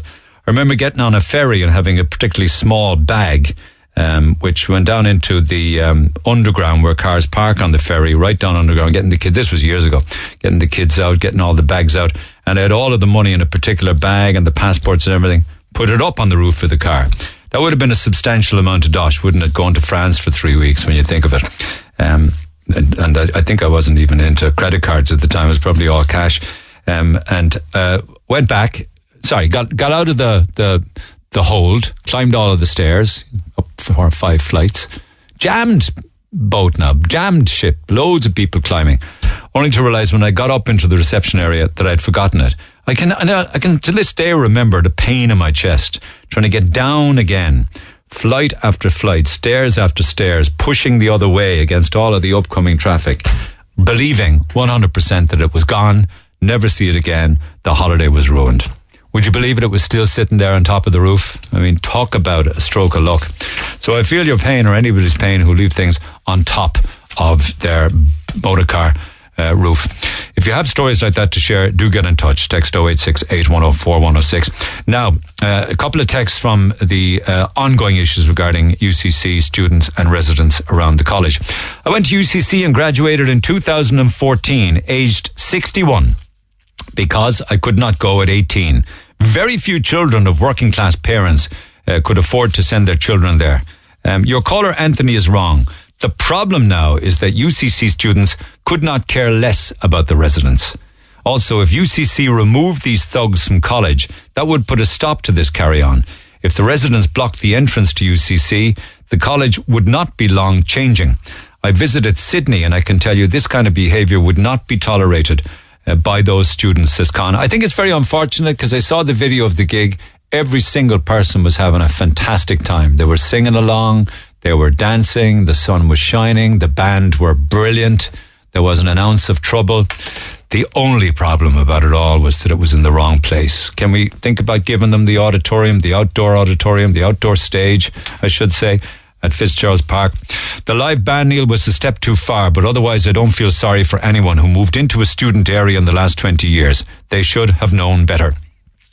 One more, the huge thing about the students is they lack respect for anybody. They're getting worse and worse and doing stuff because they're allowed to get away with it. The law and those in authority need to teach them a lesson, or possibly stop fining them and prosecute them. I didn't even know they had started fining them. Your rite of passage isn't a good enough excuse anymore, Neil, with the antisocial behaviour that's going on up there for years. Sick to death of hearing about students. Nothing's going to change unless they fine them.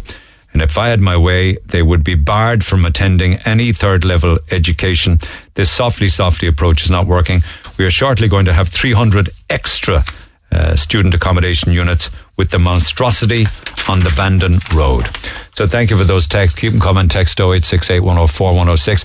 Final shout outs and lots more to do after the break. The Neil Prendeville Show on Cork's Red FM. Our phone lines remain open after midday. 0818 104 106. All right. It's a Friday, so you do these kind of crazy things on Friday, although I have this a few days. Jamie from Mayfield was in touch, but rather than read the whole thing out, I've actually got him on the phone. Jamie!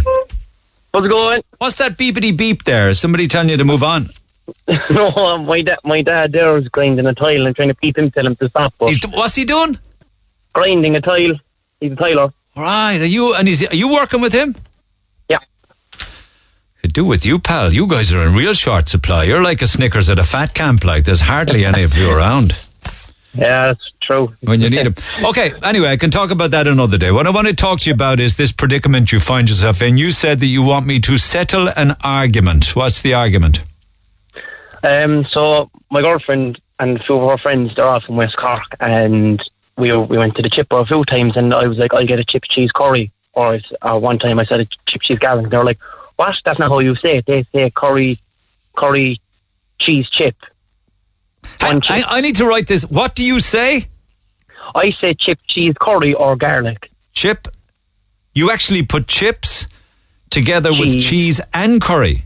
Yeah, oh, it's beautiful. That's disgusting. It's got to be either cheese or curry. What are you doing? don't knock it till you try it, I suppose. Okay, so you say chip, cheese, curry. Yeah. What's the girlfriend from West Cork say? She says curry, cheese, chips. And then her friends say one chip. Like, just chip, like. And our mates say curry, cheese, chip. Yeah. As in a singular chip. Yeah. You want my opinion? Yeah. They're wrong, right? Yeah, I agree. You're right, because the main event is the chips. Exactly. Yeah? And then you don't say bolognese spaghetti. Like no, you don't, my man. You don't say a chips and steaks. You don't. You say steak and chips. Exactly. But they won't accept that, will they? Oh no, they keep saying I'm wrong, and I'll take this to the grave with me. You'll take it to the grave if you keep eating concoctions like that. Chips, well, I don't cheese, eat them that often anyway. And why is there garlic written here? Is there garlic as well involved in that? No, that's a separate thing, like chips, cheese, garlic, then that's just a separate thing. Like, you know, if you've got it covered in curry and you've got it covered in cheese and melted cheese, they're fairly soggy old chips, aren't they? Ah, no, it's grand. It's still nice. Okay, so what's your girlfriend's name from West Cork? Chloe. Chloe, I'm terribly sorry, but you're wrong. We actually did a Twitter poll on it as well on Jamie's behalf. And with regards to those who responded, and there was many, 79% of them said that Jamie is right. The correct term is chips, cheese and curry. I'm delighted to know. It's the first time I've ever really said. So you need to milk that over the weekend, all right? Where do you go? Where do you go for your chips, cheese and curry? Where would one get a good feed of it? I say probably either Looney's or Murphy's in Blackpool. So Looney's is in Mayfield, isn't it? Yeah, Looney's in Mayfield, or else Murphy's in Blackpool. And what makes them great? What's the best about them? Oh, it's just beautiful. Like no matter any time you get it, it's never bad. Every time it's always good. Are you heading there tonight?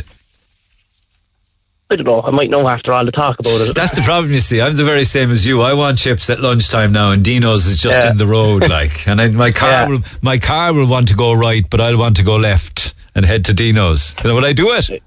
Oh yeah, you might as well. Since we're talking about it now, you'll have to get it. All right, Jamie wins. I say so, and our Twitter poll says so. Sorry, Chloe. She's buying the chips tonight. Cheers, Jamie. Yeah.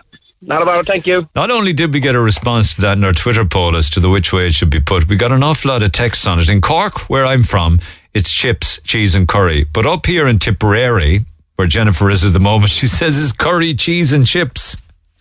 Oh, it's got to be the chips first. It's curry, actually, Neil, it is curry, chips with cheese. When you're ordering, it's just curry, chip, cheese. Simple as that. If you think that's simple, Peter, you've confused me even more. You think I confused people this morning with regards to changing the speed limits. And then there was lots more came in then with regards to shout-outs for the best chippers. I've covered most of them, actually, I have to say. Happy Gilmore's in Youghal is another one. But it's a crying shame that nobody mentioned the fitters in Looney's takeaway in Blackpool. They're the best thing ever. Clearly now, they're not fitters who are in fitting out the building. They actually are fritters. Fritters, which I think, if I remember correctly, a fritter is it a deep fried pineapple slice? I think. Anyway, text 0868104106. Happy to oblige and solve that issue for Keith. He's right and the girlfriend's wrong. Mick, good morning. Hi Neil, how are you? What fun we had during the week there with the great guitar riffs. And I also learned that there's a difference between a riff and a guitar solo. Did you know that? I did know that, even though I'm not a guitarist, but I'd have music going morning, noon and night. Okay, the one that came in at number one for the greatest guitar riff. The riff is the intro, is it? The riff is the intro, yeah. Just the bit that draws you in, yeah. Okay. So, the biggest one, they say, or the one that came first was Sweet Child of Mine by Guns N' Roses. Then there was The Eye of the Tiger, Queen, another one, Bites to the Dust, Sex on Fire, Kings of Leon, Stairway to Heaven by Zeppelin, Michael Jackson's Beat It, Teen Spirit from Nirvana, Alabama from Skinner, Layla, and Money for Nothing from Dire Straits. Anyway, go ahead yourself. What have you got? I had Layla picked as well too. By Eric Clapton. Although I think it was originally when he was with Derek and the Dominoes, but I had that, and I also had picked Enter Sandman from Metallica. Hang on, okay, well, hang on a second. I mean, do you want me to play little bits of these, or what's the deal here? Yeah, if you have it, you can let it go. Yeah, listen, I knew you were coming on. Any chance to hear even 17 seconds of this?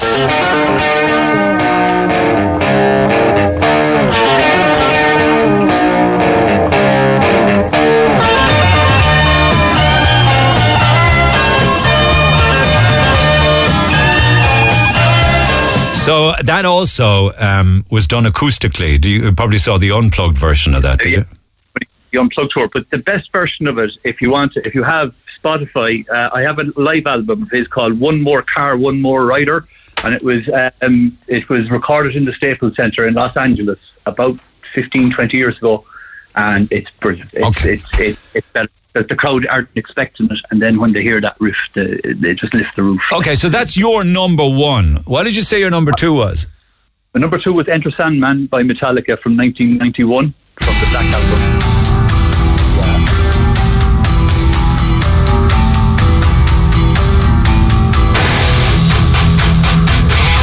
Oh, I like that. Yeah, great. I like it. It's just heavy, you know, and it's very fun.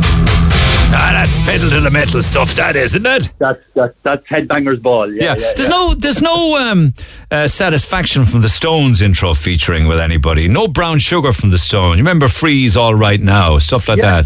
Why is that? I don't know. It's just that they're just maybe it's just that it's just one. You know, it's light. Maybe it's their music is considered light. When you think of riffs, you think of heavy metal, don't you? And hard rock. Not really, though. If you've got Eye of the Tiger at number 2, you know, that's light. All right, number one. And what's your third then? The third one is Black Sabbath's Paranoid from 1970.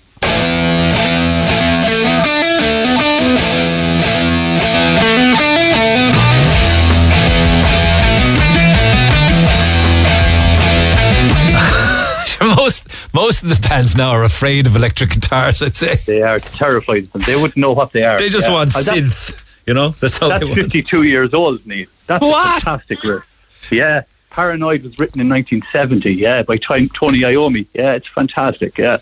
Well done, man. Well done. I'd encourage other people to give us their top threes. So, you turn it up loud, do you? Oh, crank it up, yeah. You'll hear me coming down the road, yeah. What's that, on the Harley Davidson, is it? No, it's a car. Maybe a Harley someday, but a car for now, yeah. All right, fair play to you. Thanks for taking the call. Cheers. Keep it loud and keep it rocking and keep the guitar riffs coming. Text 0868 104 106 for your top three, and we'll play some more of those next week. Okay, last blast of shout outs, and then I want to pick a Free Food Friday winner in a few minutes' time. For everybody at DGS in Cork, would love some roosters, please. Everybody at Transport in Ballyvillan, morning to Rob. Joe's Edge Hair Salon in Blarney. To everybody, Impact Metals in Glanmire. Emma's Nails. Morning, Vicky at Vicky Lynch Polished and Lashes by Ashling. Lots of businesses on the Old Mallow Road, and they share it next door with D&T Detailing. To Lorraine at Magic Vacations in Kinsale. The Dispatch team in Roadstone. Everybody working and studying in UCC. Morning, John. Broderick's Chemist on Barrack Street.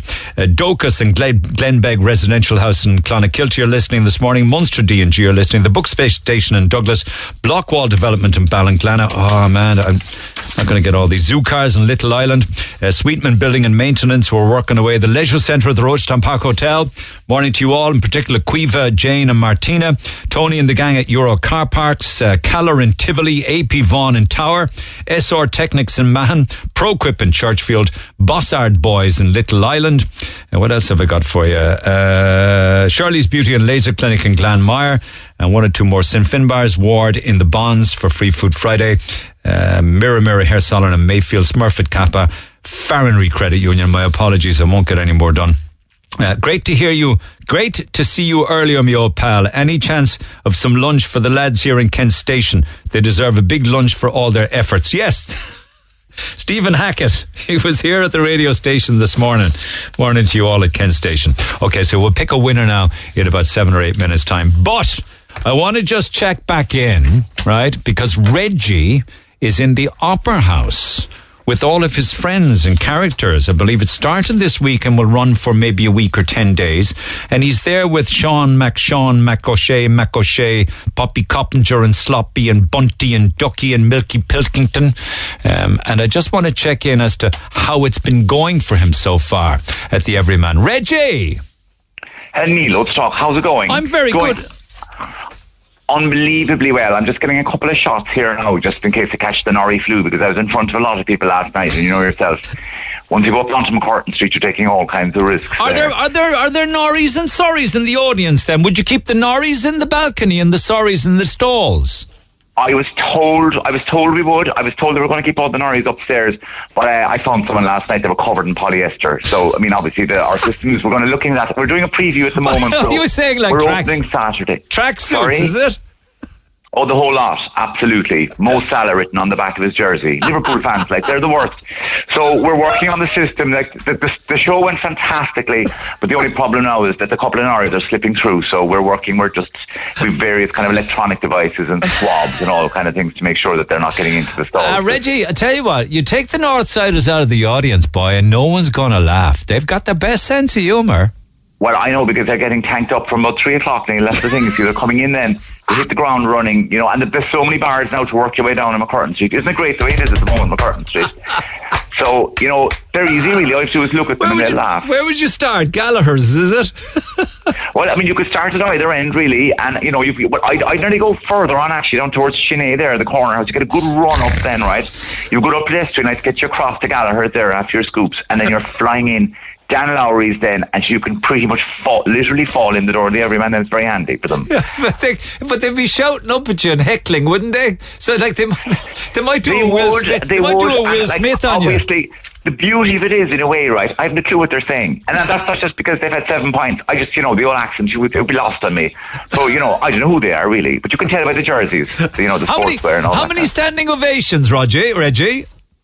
I've no idea, Neil. I have a harness comes down and plucks me off the stage the minute it's over, right? Because I'm actually not covered, for my life insurance doesn't cover me to go on the north side. So the chopper, I'm straight into the chopper. So I don't know. Bunchy stayed on last night. He said like they didn't leave until around 11, calling for me to come back. But I was actually on a date with a very open-minded woman from Heidelberg by the time that came around. You know, so. You have to move on. You have to keep going. I would have thought you'd have slipped out the side door into the Metropole for a gin and tonic. Oh, God, gin and tonic. God, that's very Douglas and Rochester Road, is it? No, Jesus, not at all. No. I have a place. I have a little kind of hideaway in West Cork for liaisons. I won't mention the address.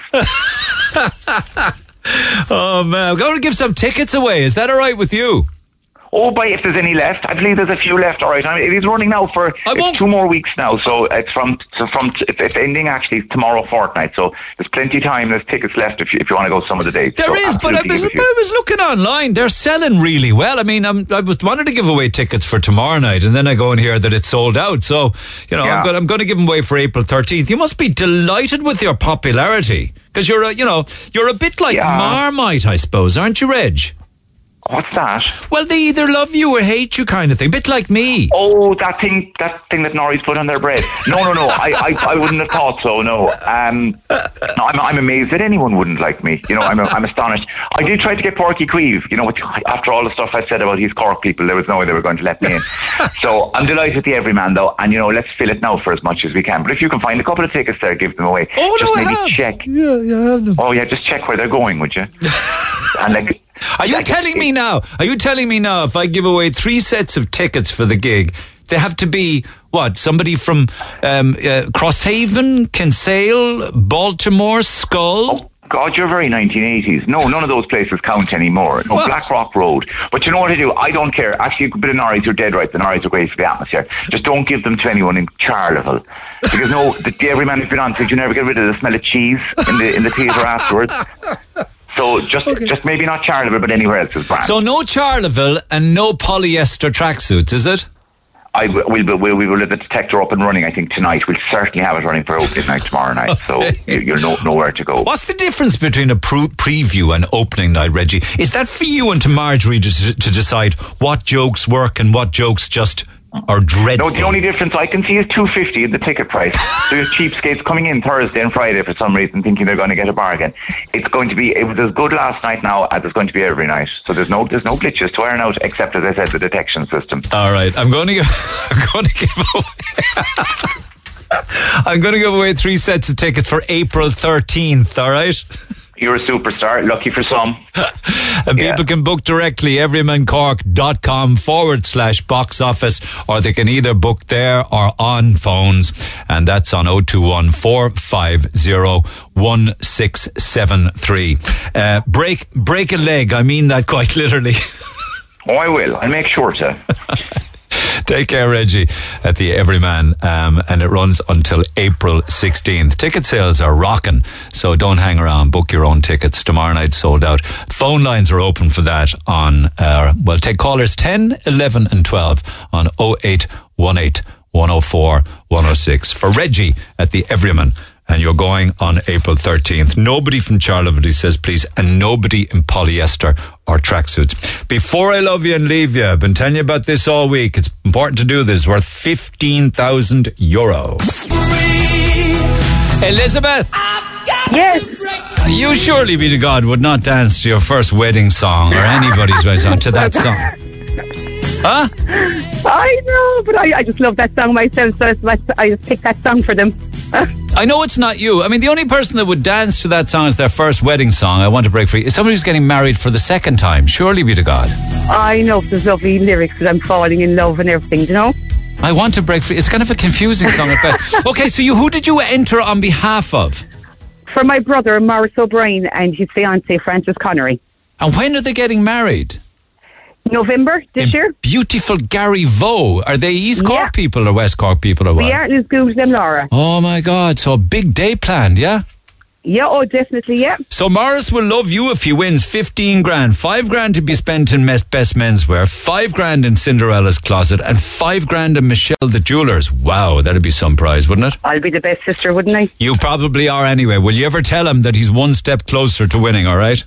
I will, of course, Neil. Have a great weekend, Elizabeth Sheehan and Ballincollig, and congratulations for moving. Sorry, Ballincollig, is it?